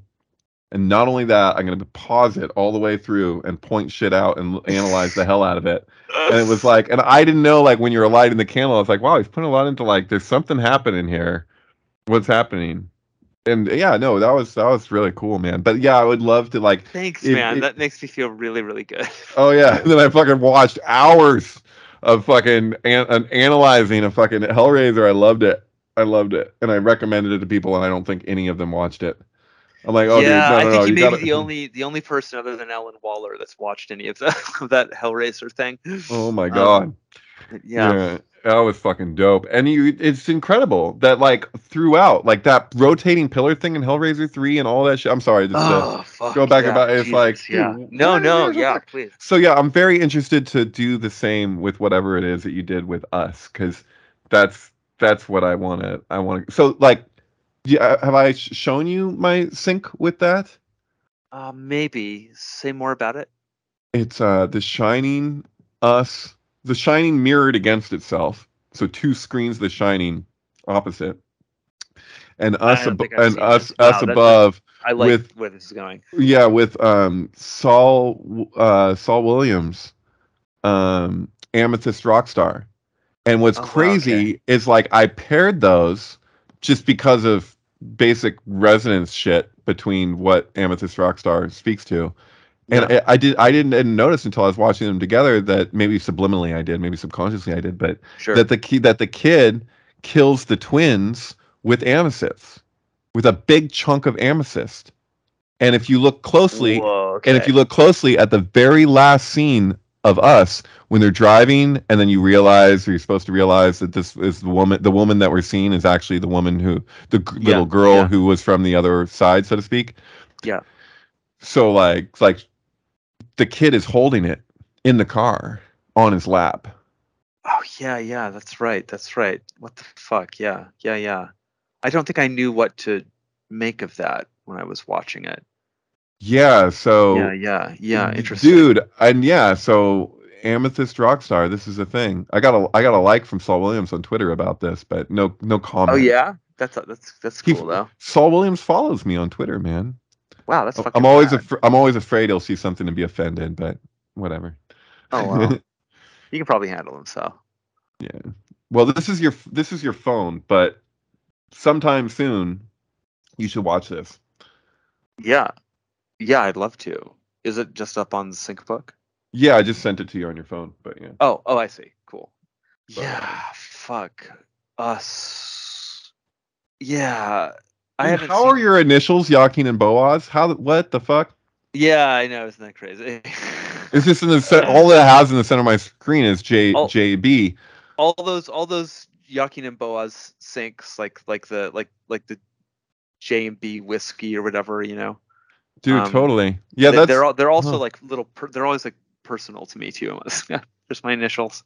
Oh, dude, I have seen some JB posters and magazine thing that are just like, are you fucking for real? Like, where we'll have the two bottles and the way that it arranges, it'll have like they'll play on the pillar thing in multiple ways over and over again. It trips me out. Oh But wow, crazy. yeah, this is better to be JB than JZ, because JZ is cool because it's the first and last letter of the two pillars. Because True. remember, the blueprint came out was released on 9/11/2001. Blueprint for a Oh, Sunrise, which Yoko Ono's album Blueprint for a Sunrise was released on 11/9/2001. oh, that's crazy. Wow. Wow. I don't know. Blueprints, like blueprints for the temple. So to speak. Yeah, that's what it sure looks like. Yeah. Yeah. And the idea blueprint relates to Metatron too, because Metatron is the blueprint for the tree. It's what gets replicated in the lower worlds is the pattern. So the pattern gets sent from It's the Bina archetype. from the right to the left in the God mind, you know, in the deeper archetypal mind. So that gets but the template that gets sent over that gets produced into the lower worlds that connects the upper and lower worlds that is the real meaning of Metatron. Like basically they relate to it like a bird nest. So like here you're in this tree and there's this bird nest in the middle of the tree. And so but the pattern that gets replicated. And so that pattern gets imitated by the in the Citra Akra with the Kleepot. So the Kleepot basically like replicate this pattern that is a divine pattern. It's divine in the sense that it's what is essentially us. Like when you like if you were to say like our natural self, like what is our natural self, you know, beyond all the influence and bullshit or whatever, but what is the thing, like as Kant would say, the thing in itself, you know. And so that thing, whatever that thing in itself is, that has its own pattern and it has its own intelligence. And so the replication of that intelligence, which seeks to approximate it, actually, you know, envelops it and enshrouds it. And so it's just our inclination to do this thing, you know, we just find ourselves doing it. We have to in order to evolve or whatever. But part of what comes with that is this big fucking troubleshooting because we can't recognize what the next faculty to evolve is. Like we can't conceive of that until we break down how specifically we're unevolved, like to understand that on a primordial level to get like, oh, this is limited because you can't, you know, push what would be better unless if you break down what doesn't work. So like the idea is that we just do that through time. That's why like what we're kind of experiencing evolutionarily is like a further and further nullification of the reptilian in us. So like we came from dinosaurs, you know, it's like I take this to be like Poltergeist and The Shining. That's what it's all about is that you build something on a burial ground and then the spirit of whatever you built on top of is integrating into the thing itself, which causes it to break down, which also causes it to develop. Like we don't develop otherwise. So like I'm now thinking about the Oculus at Ground Zero, by the way, in relation to that building a thing on a burial ground. You know, sure, yeah, totally. the giant eye of awareness. And then it's transportation in the midst of what was trade. And that's the whole thing is Jesus turns over the money tables to not trade in the temple. And then we build the massive fucking temple a luxury mall for trade. Specifically, you know, it's like the most decadent mall imaginable. It couldn't be more market. It's like hyper market, you know, in that sense. Would you say that that's almost like probably the most market thing in all of fucking New York in a sense? Yeah, I think in a way, or like the most retail thing anyway, you know.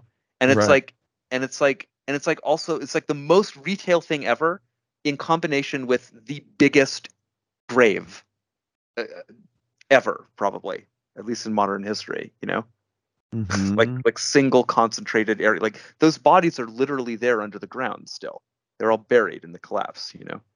Right, but where did the towers go? What do you mean? The towers disintegrated into dust for the most part. Yeah. Dustification. So like, you know, what was her name? Is that Judy Wood? Dr. Judy Wood? Is that the there's a woman who wrote a book called Where the Towers Go. Yeah. That shit, the syntax stuff and like the anomalies around 9/11 are fucking out of control. There's I might be getting this wrong, but I believe it was 14. There's 14 survivors at the second story of Tower 2. Do you know about this? Yeah, I do. I don't know the exact number though. There was a Canadian documentary about these people. They almost never talked about it in America. Interesting. Oh, I'd love to watch so that. There's an interview with one of them talking about how he saw light coming in from above shortly after the towers fell. You had 90-story whatever fucking collapse above you and you're looking at light. Where the fuck did the tower go? It's insane. And they say that if it would have fallen like even a standard demolition there, like that much for a standard demolition, that it would have broken the bathtub. Like Manhattan would have been flooded to some degree.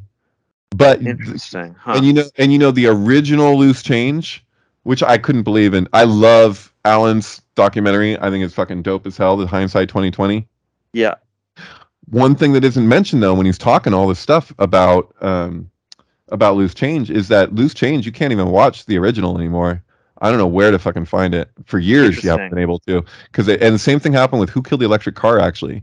If you find the original of those films, it's like I mean, I would be stoked to fucking watch them again, but they're really hard to find. They're not even like on floating around on torrent sites or anything. I've looked. Like I cannot find the original Wow. Change last time I looked, and that was years ago. So maybe if I try it again, something changed. But yeah, but anyway, maybe I don't know.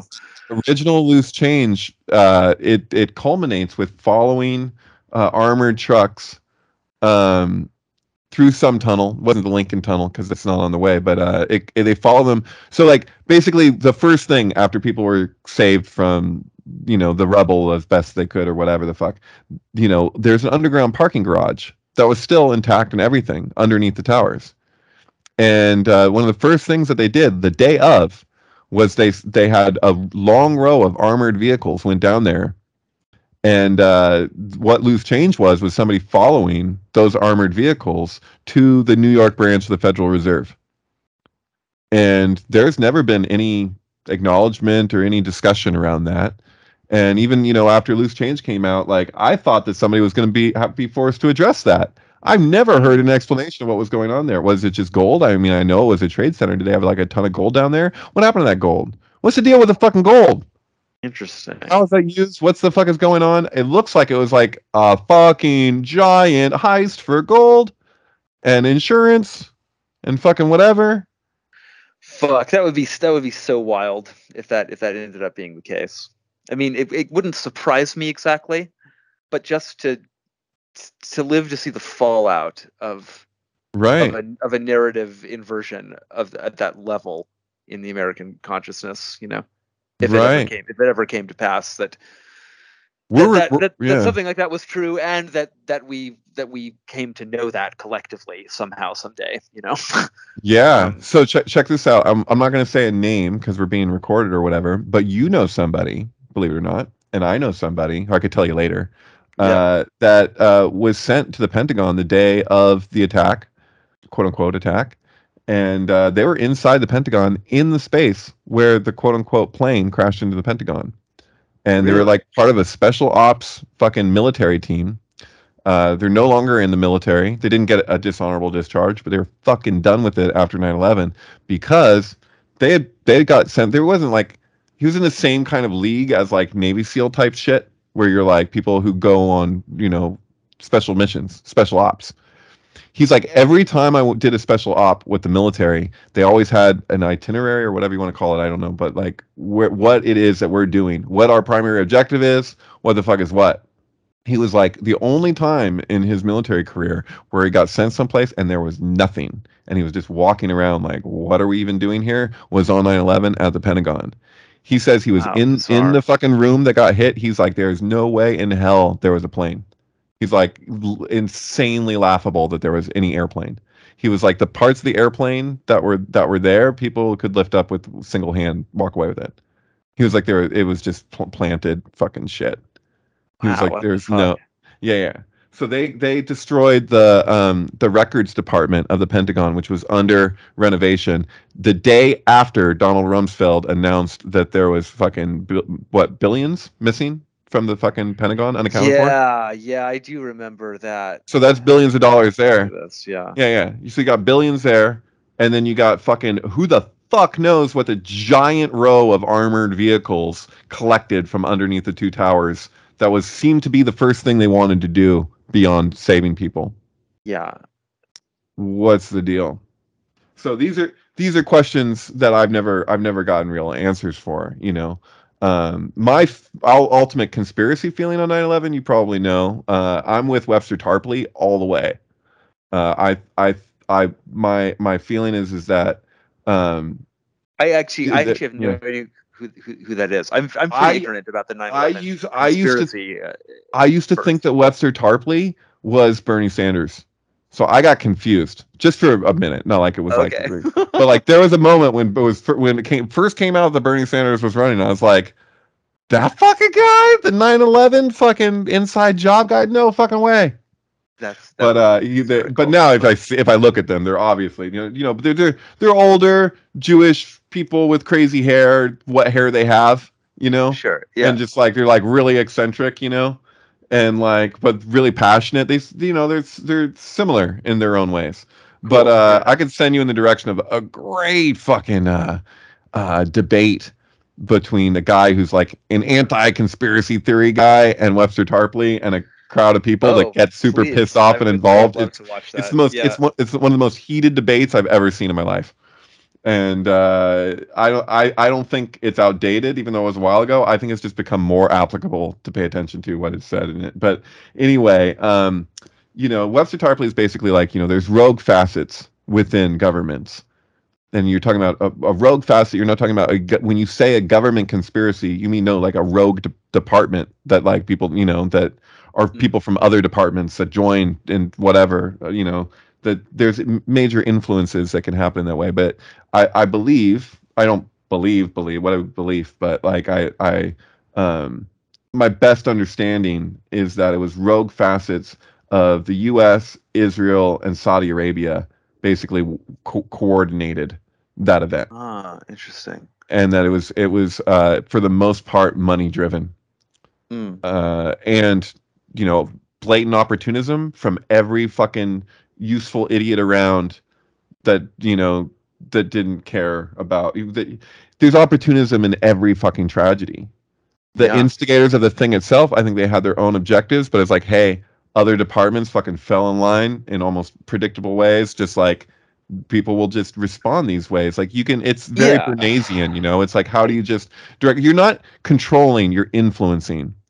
And like that's one of the biggest problems when people talk about conspiracies and people think that acknowledging how different interests will fucking, It's just crazy because will influence, even the like the main like the top level 9/11 story, that 9/11 happened and then we went to war, you know it's already like a baby example of that in a way. Mm-hmm. It was 9/11 was used immediately for political purposes, Yeah, you're like, you think and for various, Reichstag worked? My God. yeah, Was and 9/11 so ever a Reichstag fucking so scapegoat fucking thing? 9/11 is just a thing that it just stinks, like right at the surface of it even, Right. and still some kind of bizarre sort of cultural imperative has grown that forbids uh, sort of serious attentional focus on any of those aspects of it. Basically, just through the instrument of mockery. Right. Dude, Um, how is it that there is a row of trees next to a row of cars at ground zero, and the row of cars is burnt to a crisp, right? Completely burnt to hell, and the trees appear to be unsinged? Interesting. That kind of shit. So, like, you know how a neutron bomb destroys people but leaves buildings? Yeah. This looks like something that destroyed buildings but left organic life alone. How is there 14 fucking survivors in the second story of Tower 2? The fuck is that? Yeah, that's crazy. That's like How do that's they like what do they say about how about I mean, there's some crazy energy shit. There's experimental energy weapons used in Gaza and Iraq that are on the like tons of witnesses have seen things like it. There's been car explosions and shit, attacks where people are unharmed. I remember reading an article in the Jerusalem Post, growing up, about an experimental weapon that was being developed by the IDF that used sound waves tuned to the resonant frequency of the human body. So it would Yeah. just basically like liquefy people with Mm, audio. yeah. And that was like an actual piece of vetted journalism published, Hmm. for public consumption. So yeah, I have no doubt that there's like serious weird experimental weapons being developed in Israel and around the world, obviously. But Yeah, Israel's not fucking around really with that kind No. of stuff. No, dude. And They're like very brazen, man. technologically like forward, Yeah, and they'll Intel and name. everything set up big stuff there in the 90s when I was there. It's like a crazy like mini Silicon Valley sort of. Yeah, I could see that totally. Because yeah, they're the brightest out there. Yeah. They're pretty. And it's for real. It's for Yeah. real. It's pretty fucking No, bright. yeah. Like damn, dude. Okay. Yeah, I used to have a buddy who. Oh my God, should I don't even care, dude. I shouldn't say his name. But this dude had a big, nice bus, and he used to take people to Burning Man and stuff, and people would talk about him, and I didn't believe the things that people had said.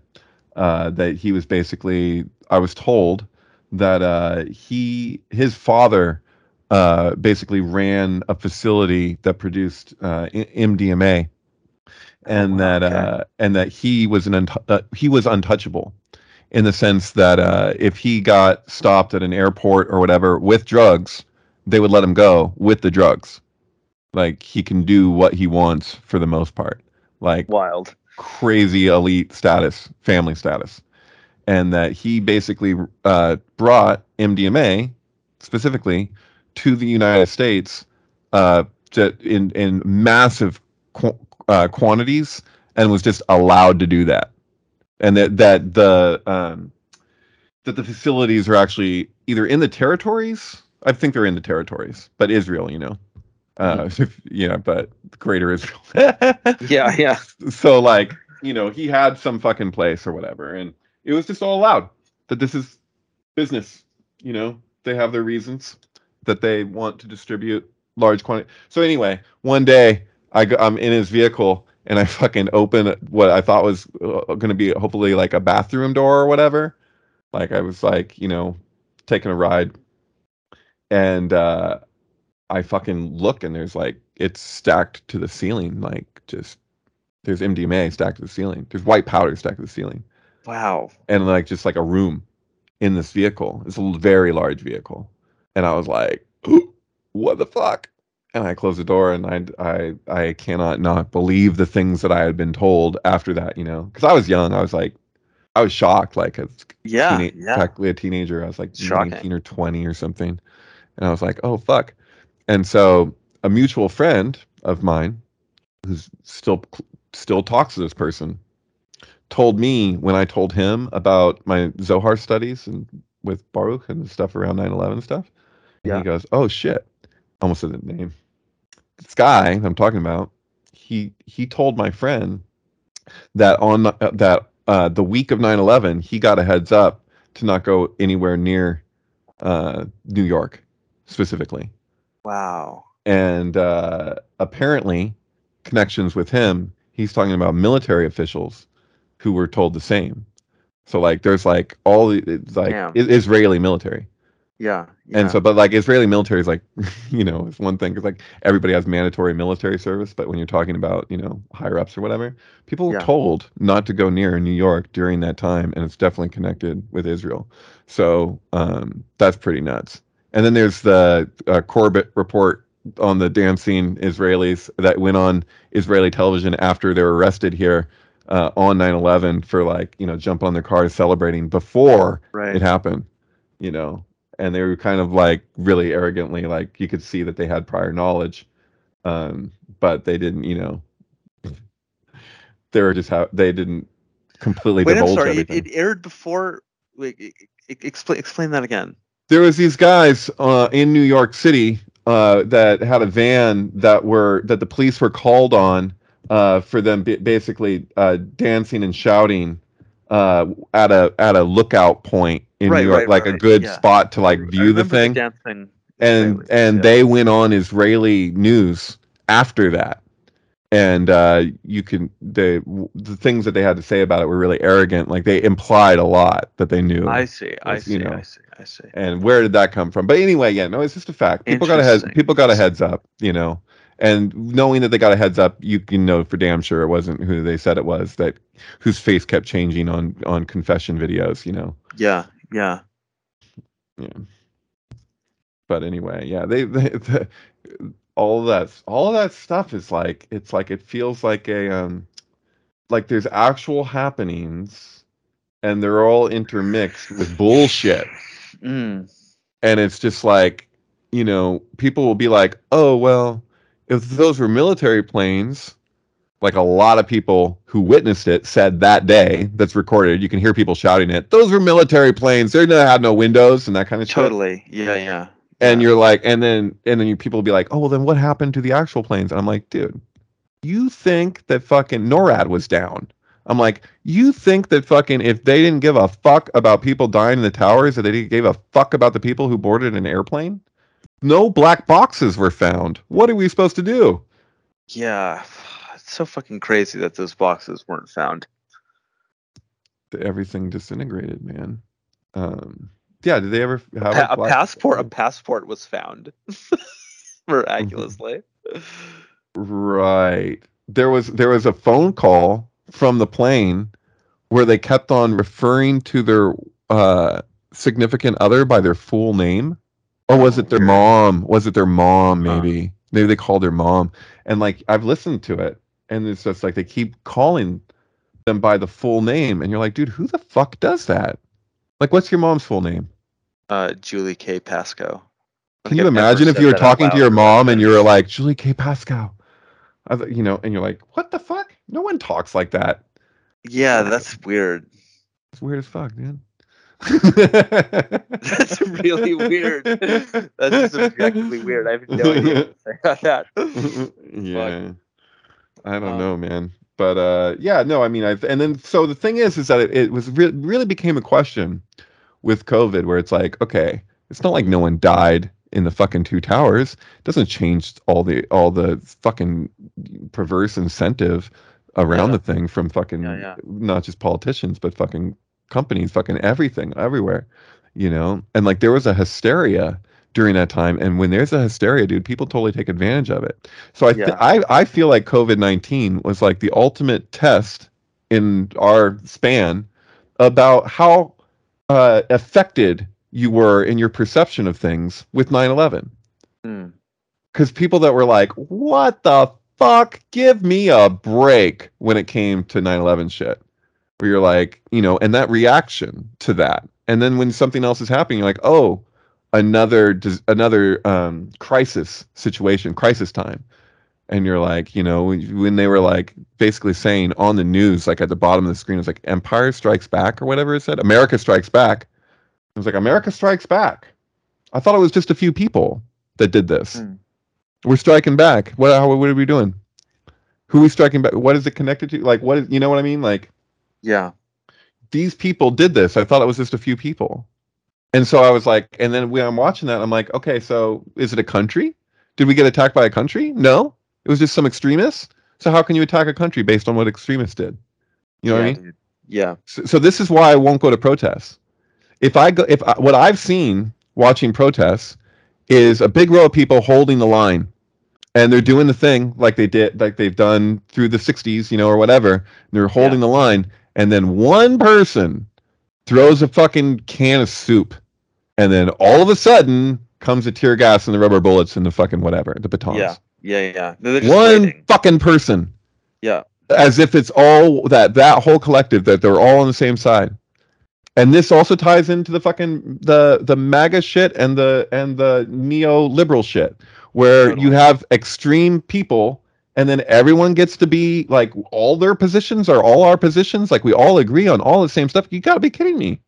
And so, like, that's really pronounced right now with what just happened with fucking Paul Pelosi, And it's just, you know what I'm talking about? Recent news? No, Paul Pelosi was in a fight with a hammer in his home at 2 a.m. a few nights ago.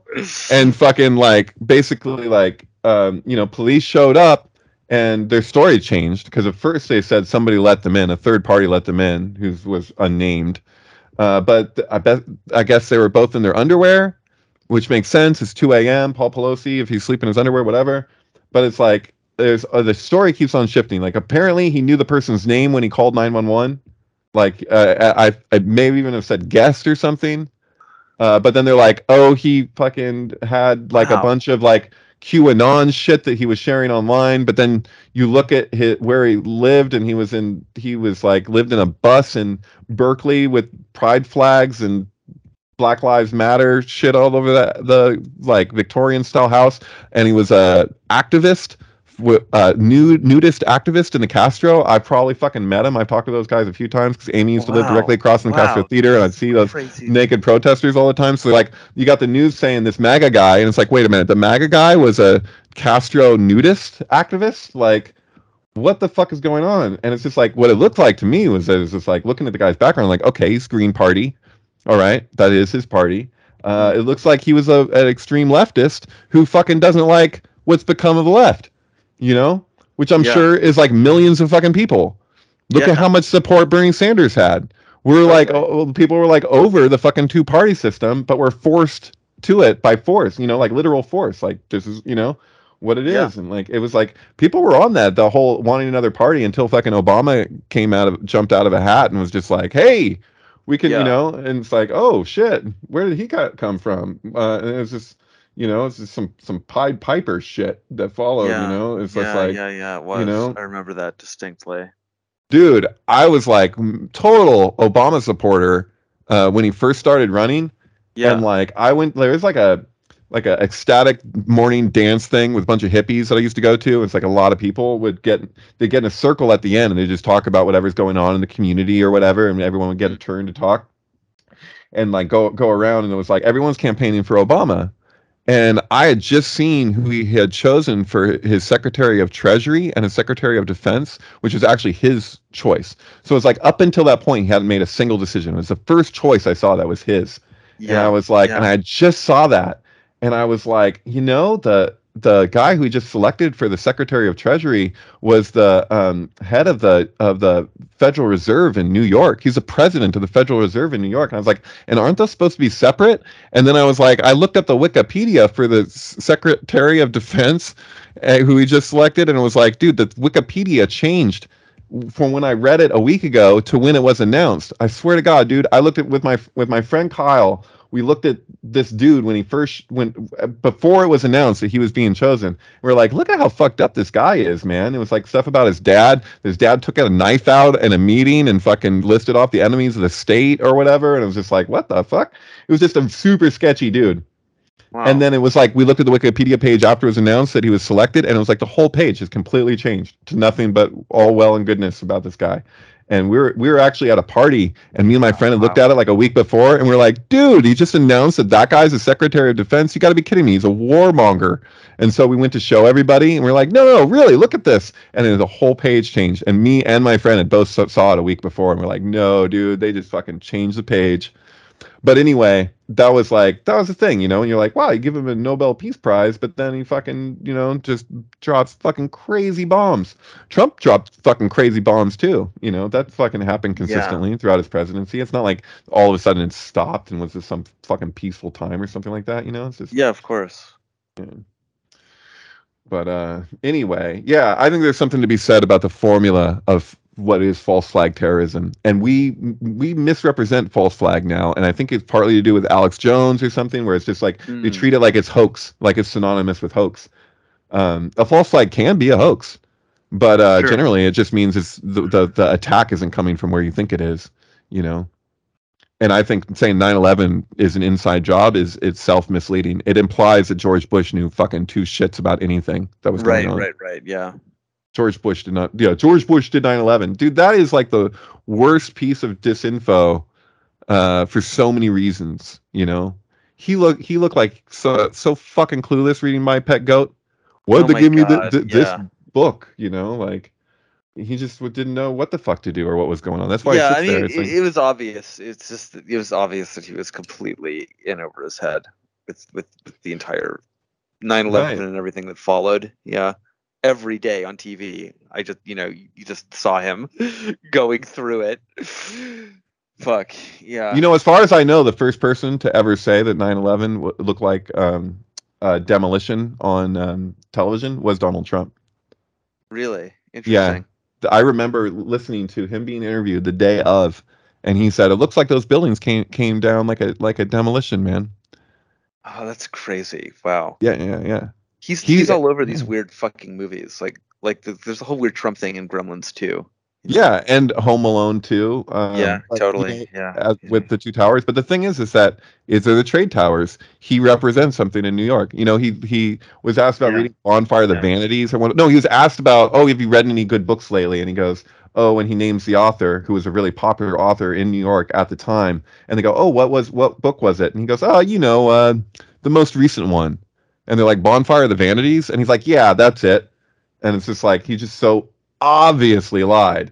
That did not read Bonfire of the Vanities. Bonfire of the Vanities is all about, like, the whole moral of that fucking story is that, like, the court system in New York is a fucking shit show, and fucking sensationalism rules the day, and just how terrible people are with the fucking scapegoatism. And, like, it's so applicable. Like, you should fucking read that book. Like, if there is ever a book that Donald Trump should fucking read, it's Bonfire of the Vanities. But he fucking overtly lied about it. You don't say the most recent one. That's hilarious. Yeah. You just read a brand new book, and then all you know is it's the most recent. Get the fuck out of here. No, that's hysterical. Fuck. I mean, that was does Trump do anything other than lie, really? I still don't feel like I understand him. I understand his cult, you know what I mean? Or to some extent. But, like, Trump himself is a bizarre character to me. I do wonder if he has, like, a real deal personality disorders. He probably does. The way I got my dad was a Trump supporter. And I was like, really? What the fuck? Are you fucking kidding me? I thought I knew you. He's not anymore. Yeah. But he was fucking hardcore into fucking Trump for a while there. And, he moved to Idaho from here. And so he's got whatever's around him, whatever. Yeah. But I basically blew my dad's mind a little bit. Not a little bit. Like, I did. Like, he was on this whole trip about fucking Trump. And then one point, my dad admitted something to me, and he said, when I go past the mobile home parks and I see the Trump flags, I think to myself, I know why I want him to be president, but I can't figure out why you do. Oh, that's chilling. And he had been president for a while when my dad said that. And I said, Dad, think about the billionaire and think about what the billionaire sees when he sees you and, like, where you live and that you're a Trump supporter. Do you think that that's much different, if at all, from when you look at those people in the mobile home park? And he stopped and he was like, he's like, damn. It had, and so we used to argue about fucking Trump for days until I said that to him, and ever since then we've never had another argument. Interesting about that, at least. It's interesting. Trump seems to have functioned in sort of related ways to that for, like, lots of people I know. I know various people who have had, like, real family wedges form around Trump, It's kind of like tested family units in some kind of weird way. Like, some of them just broke apart and are still broken apart, actually. I know some people that are, like, not on speaking terms with their parents, So first of all, that's awesome that you and your dad were able to, like, heal that. My sister isn't on speaking terms with my parents. Damn. And hasn't been since Madison died. Since Maddie, Damn. You know what I'm talking about? No. Maddie. When I say Maddie, okay. It was I worked at a print shop that was attached to a community. So it's the old place they used to skin cows at. So it's called the Tannery. But people lived there, and there was this is crazy. I don't know. I was sharing this, but whatever. So, like, there was a little girl that I'd see all the time, and actually the day before she died, she came into my work and she's running around, and all the kids were she was the oldest kid of the kids. So there's kids running around this place all the time. It's a courtyard. So like I'm working, there's like a coffee shop, and there's a courtyard, and there's like a building complex. And so the Yeah. kids from the building complex would run around, and it was the girls, and they're, running around, and I'm hanging out with her mother, Laura, who happens to be my sister's name. The last day I spoke to my sister was the day that Maddie died. Anyway, so I'm hanging out, and all the kids are like, "What are we doing next, Maddie?" And she was like, "Dur, dur, dur, dur," like pointing the way, like, "We're gonna go here, do whatever." And they all chased after her. And I said to her mom, I said, "She's the leader of the pack, huh?" And she was like, "Yeah, she is." She had this kind of like endearing moment or whatever. Hmm. And Maddie, the next day, was raped and shoved into a dumpster from a kid who was fucking. I think he was 13-year-old kid. And she died in the dumpster, and we didn't. I was there when the fucking video was seen by my coworker, and she walked out of the room with all the cops. We were looking for Maddie all over the place. We didn't know where she went. She was like disappeared, and this is like for a couple days, and it became like crazy symbolic because it was like everyone was looking everywhere but in the building. Like they weren't looking closely in the building because they didn't check the fucking garbage underneath the place. And so like this is like an extremely horrific event, but what's crazy too, because of who I'm talking to. Like if I was sharing this story with everybody, this isn't necessarily what I jump to explaining, but I'm talking to Jordan Barti, so whatever, you get it. So like Patrick Svek and I, you know what I'm talking about?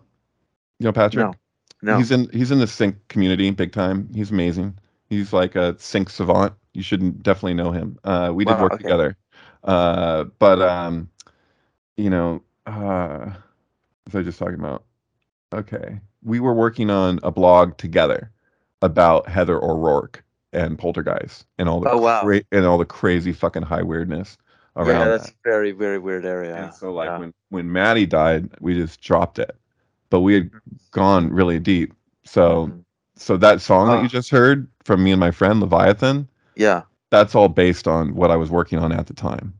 So like there's an episode of the Twilight Zone that's called Little Girl Lost that is overtly inspiration for Poltergeist.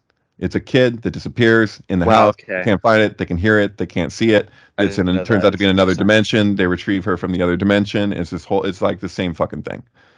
And so that name of that episode comes from a poem by William Blake titled Little Girl Lost. So basically it's from the parents' perspective of where their little girl is. And that she's, but she's with a lion. She's like under a tree with a lion, like in their minds or whatever. And like, it's like, where is the little girl? And so like the little girl's name in the poem is Laika. Okay. I hung out at Maddie's house with her mom, and she would fucking howl all the time. She had this whole thing about being a wolf. And it was funny as hell. This little girl was like full of energy. That's the significance. It's not just the little girl was like personality fucking mega plus. Like she was just like so theatrical, and she's the oldest kid of those kids. She's 8, and she was really expressive or whatever. And she'd be like, bring to her mom. She'd be like, bring me 1 tomato, and it would be like a cherry tomato or whatever. And her mom would be like, fine. She'd bring a tomato, and then like some time would go by, and she's like, bring me 1 tomato. It was just like she's fucking funny as hell. Yeah, and she tested me when I first went to their apartment space because she'd like she'd get really serious and do like the staring thing to like test you to see how you react. And I would just be like completely deadpan, just like stare back, and then eventually she'd be like, "You're all right." She's test people, and which is very interesting that this fucking guy lured her with fucking ice cream. So fucked up, right? And so like, Heather O'Rourke, there was like a Disney special of like called Fantasyland shortly before she died, where they put her on trial for her life. And they're like, and it's fucking the Wicked Witch wants to fuck and Captain Hook want to feed her to the fucking crocodiles. and basically she has to defend Ooh. her own life in court with all these Disney characters. It's some of the weirdest shit. Wow, So dude, that sounds horrific. so in that song Leviathan that I shared with you Yeah. with Nahadar, that at the towards the beginning of the song there's a little sample where it goes, all right, let's have a trial, let her have a trial, but who could possibly defend her? That's a sample from that episode of fucking Fantasy Okay. Wow. Heather O'Rourke. Wow. All right. And then the intro to that song with Rod Serling is the intro, kind of chopped up a little bit, but the intro from the episode Little Girl Lost. And so then the poetry that's in it is the William Blake poem in order, just broken up to fit between vocals. All of it, I the whole see. poem. Okay. Wow. Cool. Yeah. And then it ends with Lord of the Flies. And it has a poltergeist sample in there too, obviously. When it Yeah. says to her it's just another girl, but to us it is the beast. And so in the poem, Little Girl Lost, Laika, the name of the girl, means wolf. Right. And so the Lycanthropy. representatives of some fucking group in Santa Cruz for like children violence, whatever the fuck, wanted to build a statue, like metal statue of Maddie at the courthouse. And they asked Laura, her mother, if it would be okay. And Laura said that that's fucking creepy as hell, but I really do appreciate the sentiment. And she said, if you want to build something for Maddie, make it a wolf, and you can write on a little plaque for Madison, whatever. And she's like, I'd be totally down with that. And then they didn't do anything. They're like, oh, we can't make a statue of your little girl. Oh, never mind then. God, that's just really shitty. I know, right?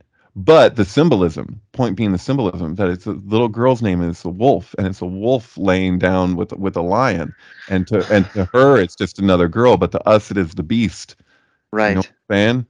Wow, that's wild. Or to her it's just another child, but to us it is beast. But anyway, yeah. So all kinds of crazy shit, man. Like, God, that's a terrible story, David. I'm so sorry. oh yeah, no, it was a horrific event in my life. Yeah, and I was with everybody like looking for her, you know. When was this? Sorry, I And missed then the. my this is I don't know, you could look it up online pretty easily. Just type in Madison Middleton. Okay, yeah, I'll look it up later. Yeah, but yeah, so my coworker came out when she saw the video, and she was just completely pale, and she's like, "Oh my God," because she watched a kid put her body in the dumpster. And then I was standing outside the room when they first saw it because they didn't know what was happening, and they just happened to be like, "Wait, what's that? What's happening here?" And she just watched the footage and was like, "Oh fuck." Kid used to play with a yo-yo all the time. I'd see him in the courtyard playing with his yo-yo, and he'd just kind of like look around and just have like always like a constant smirk on his face. Fucking, God, weird. Wow. he ritualized the whole thing too. He had planned it for like a long time, and then he Wow. put the lyrics to that song in Donnie Darko or whatever, the one at the end. I forget. I always want to say Oh yeah, Mad World. REM. It's not REM. What is it? Yeah. It's Mad World. It's like a Oh, cover of a Duran Duran song. yeah, totally. So he wrote the Yeah. lyrics to that the day that he did that. And so people have studied him. Like I found out from my cousin's girlfriend, she's Wow. all these Fuck. uh, connections with the tannery. So after that, I worked at the tannery for a little bit longer, but now ever since then, I've worked at a print shop downtown that's connected to the print shop at the tannery. So it's the same business. It's just I don't work at that location anymore. I see. I see. Yeah, super super crazy. Um, but yeah, it's like, and it really does remind me of like the Shakina thing of like that, that whatever's the most pure, is like is also the most vulnerable and the most Yeah. suppressed, that it gets, beat down, and it's just like it sucks. But it's like another way of just saying only the good die young, but it's like not just we're like when we're saying the good, we're not just talking about fucking JFK or whatever. It's like no, this fucking spirit of the thing, It's like people squash the spirit. It's fucked up. Child sacrifice is like a pretty core aspect of how I understand the 9/11 image space. It Right. you can see it that way. It kind of this particular photograph of it has this look like a baby being sacrificed. The explosion kind of takes on that feeling. Right, Kind but of looks we're all kind of that child ultimately. Like that's the thing. Like that's what they say. totally. Like the eon of It Horus or whatever, the younger. It's like yeah, we're supposed to be like this infant consciousness at this point. We don't even know like what it is that we're actually being born into. totally, Um, totally, yeah, or what we're yeah, giving birth to, I should say. And so it's like out. It's very the phoenix thing. It's like we're not grown yet. We're not developed yet. We got a ways to go, and we don't even know what development would really, what it could ultimately look like. What we could ultimately be developmentally. And we relate to things, in the very fact that we're so vulnerable to polarization the way that we are. It's that we haven't reconciled a core duality on a collective level. yeah. No, So like exactly. that's the thing. Yeah, That's why in all through the culture war, that's why it's all fucking duality, man. It's like everywhere. It was the tension of opposites, and it's because opposites aren't ultimately in opposition in themselves. In and of themselves, yeah, opposites are in opposition. All the opposition is a projection of duality that yeah, we superimpose into the thing. And that, as far as I'm concerned, that's the meaning of the towers. That's what that is trying to scream to communicate, and not just the destruction of the towers, but what the towers are. Like of course the towers are going to be destroyed because they're a representation of this thing. So it's like that's the mandala that keeps on getting fucking swept, and you gotta keep building it again. yeah, Like dude. Yeah, it's all yeah, that shit's in the Bible. Like I'm sorry, but like that's the thing. Like that you that's it's the ultimate question. You're told don't build the temple.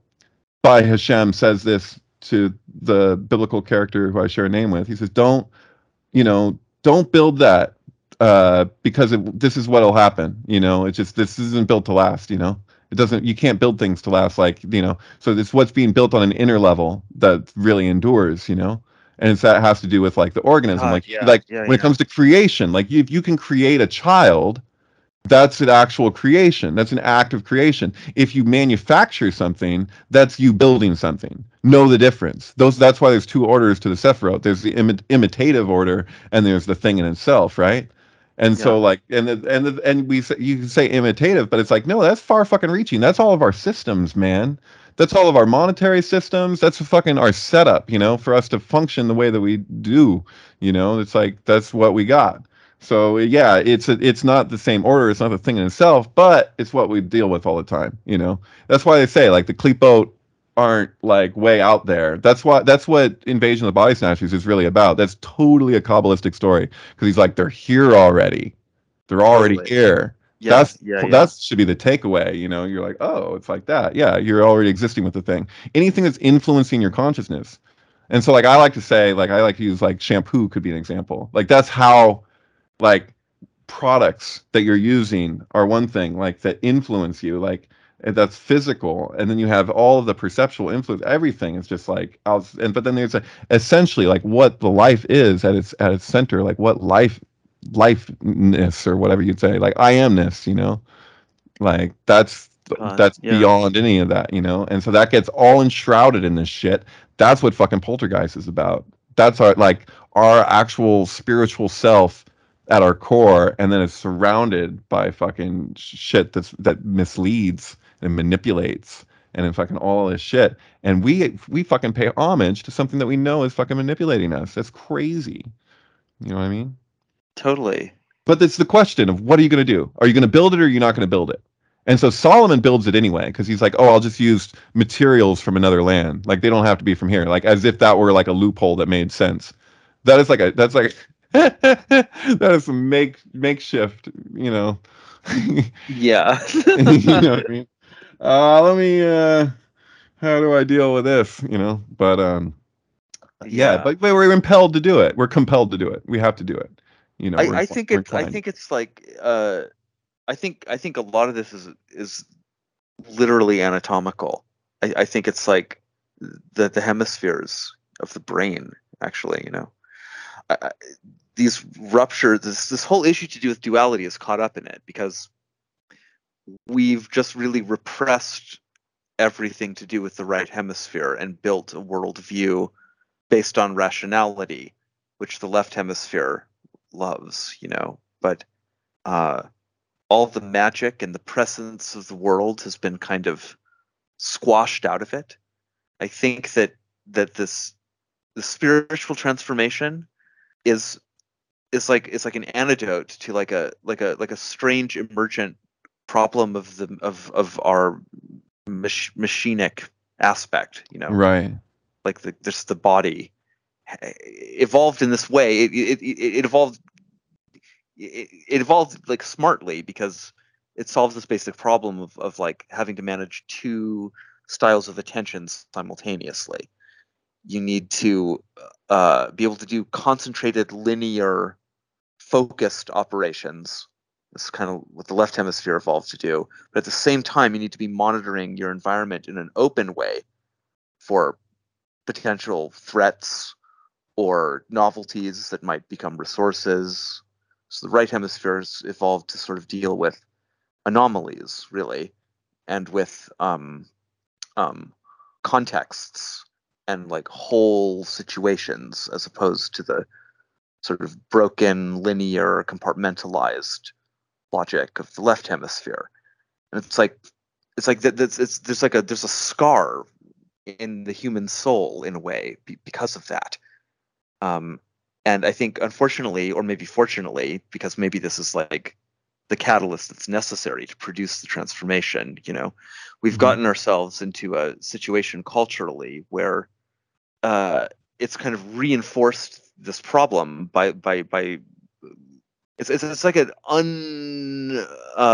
unintended maybe side effect of the death of God and the loss of religion, because those sorts of things, spirituality, like, is the interface that can heal that divide and bring those two modes of consciousness together into a third unified thing, the child of the philosophers, maybe at the end,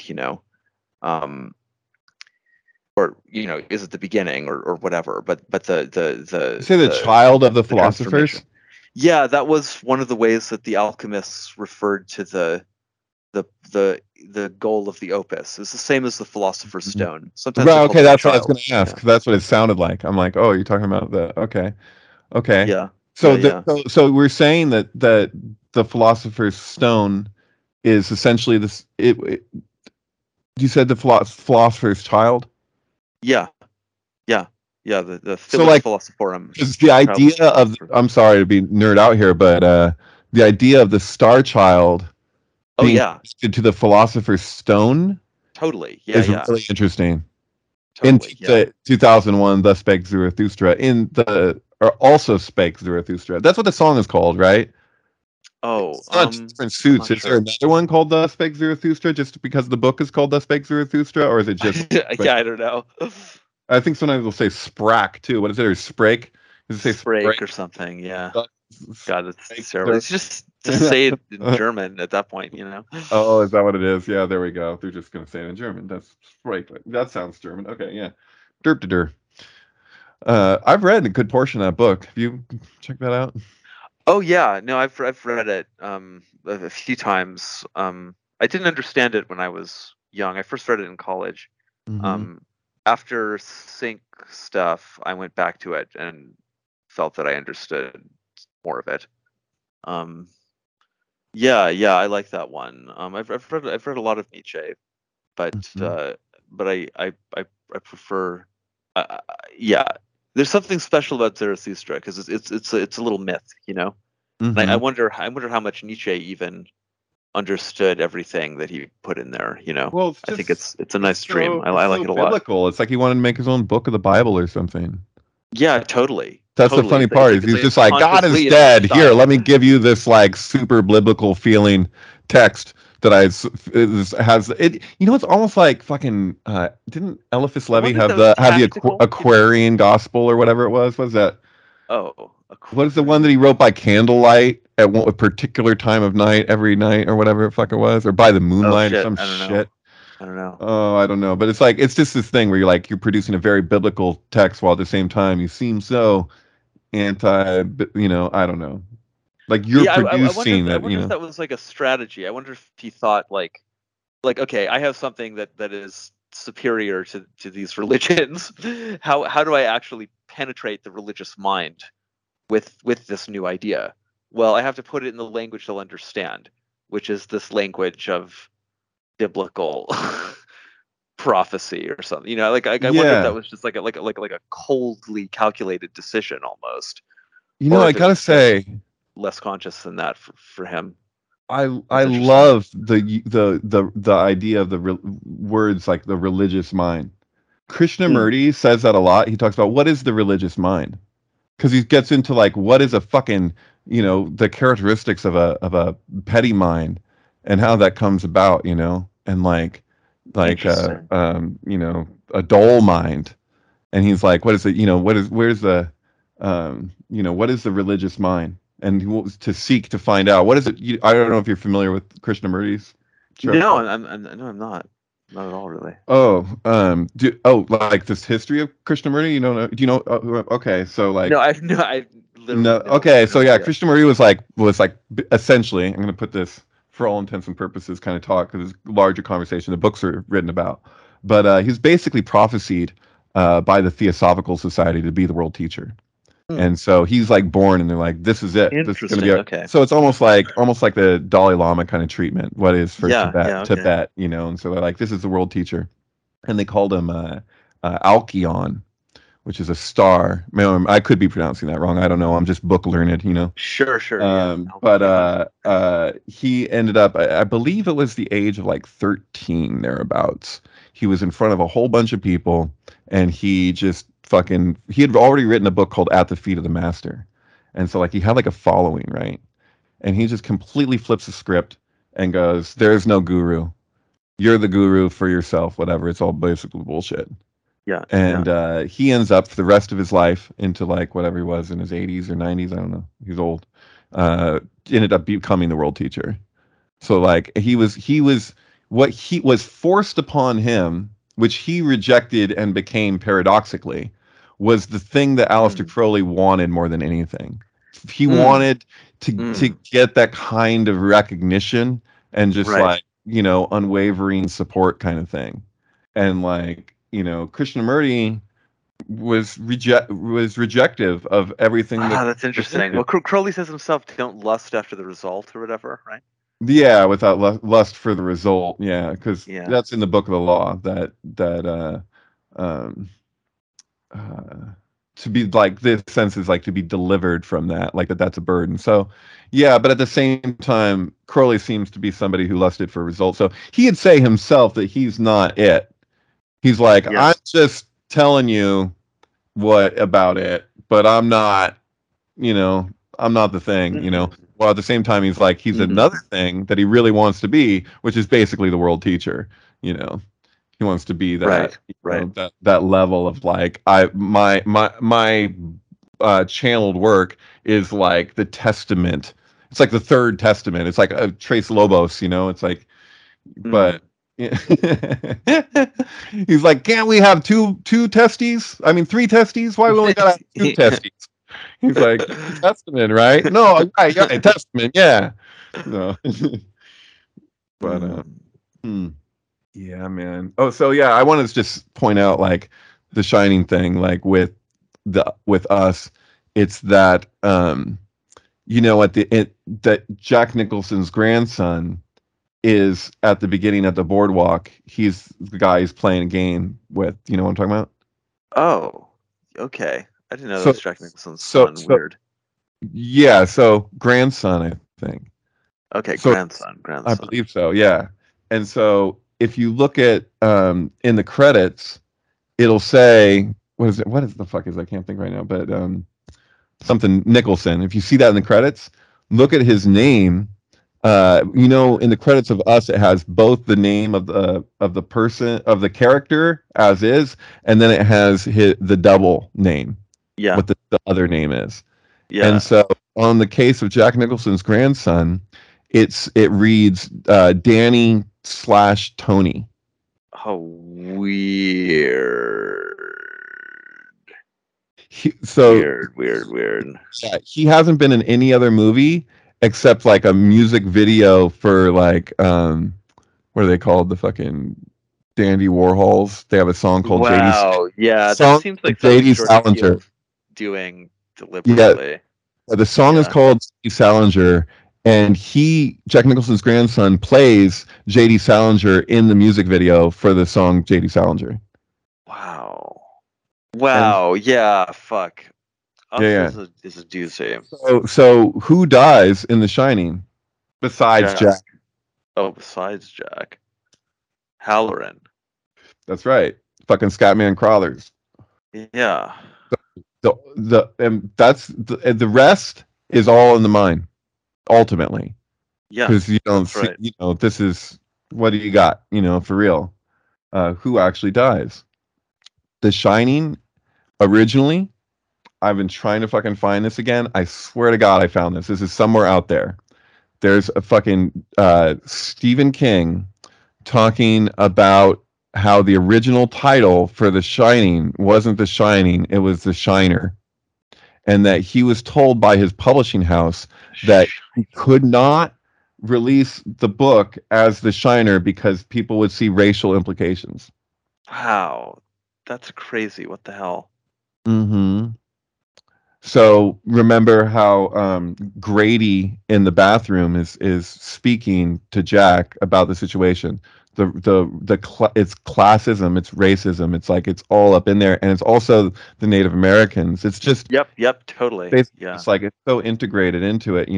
But that's why Us and The Shining, they have a relationship. They're part of the same meta narrative. Yeah. Totally. Totally. Yeah. I really do see that. That's very interesting. I wanted to think more about that. The relationship of The Shining. Well, you can think all about it when you're watching The Sync with fucking Amethyst Rockstar, but yeah. Hell yeah. Yeah. So wait, you used the backwards and forwards version of The Shining? No. I mirrored Okay. The Shining against itself. Okay. But you didn't So, reverse the time. no, Just mirrored mirrored the the image. frame. So it's Interesting. just a longer frame. It's gonna be like there's gonna be like weird symmetries in there. Yeah. So the Like idea for mega that, enhanced symmetry. yeah, the idea for that came from the way that the monolith is shown in 2010, the year we made contact. So Oh the end of God, it where the I monolith is barely remember doubled, that movie. I've seen it, because but there's two monoliths together like that. So like yeah, that's how it ends. It's like right. they're connected, and so like that's the two. I'm like, dude, that's the two towers. So I'm just like, dude, fucking connect it and then change the dimension. So Fuck the sideways is it like a pillar, but it's sideways. yeah, fuck. I think my Hmm. brain is shutting down for the Oh evening. yeah. No, I understand. We've been talking for like 2.5 hours. Oh Um, yeah,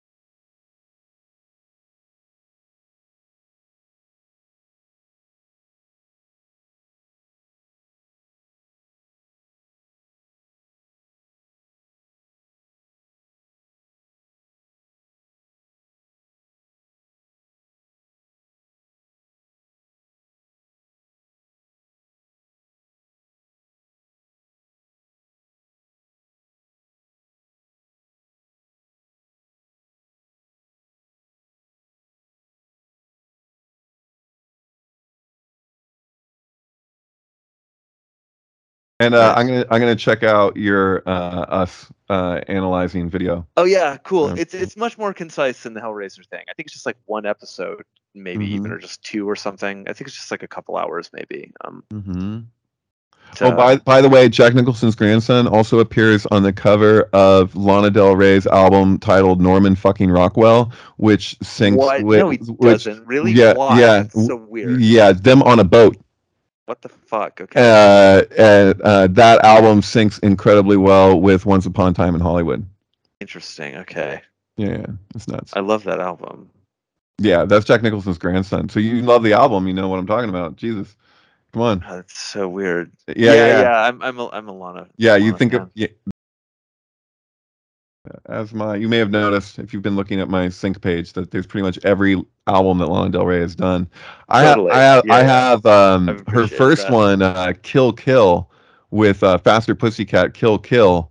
It's not uploaded, but it's a really good sync. Her first album. Interesting. Cool. Yeah.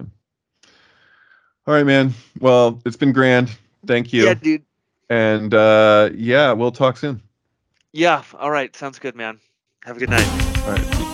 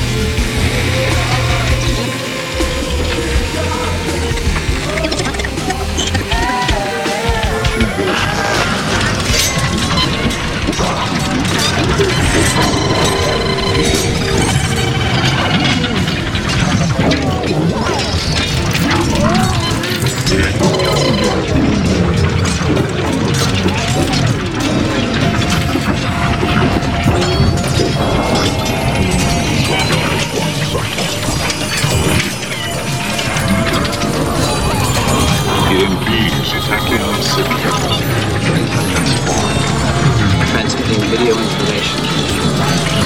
Goes through time. For us to receive electrical impulses.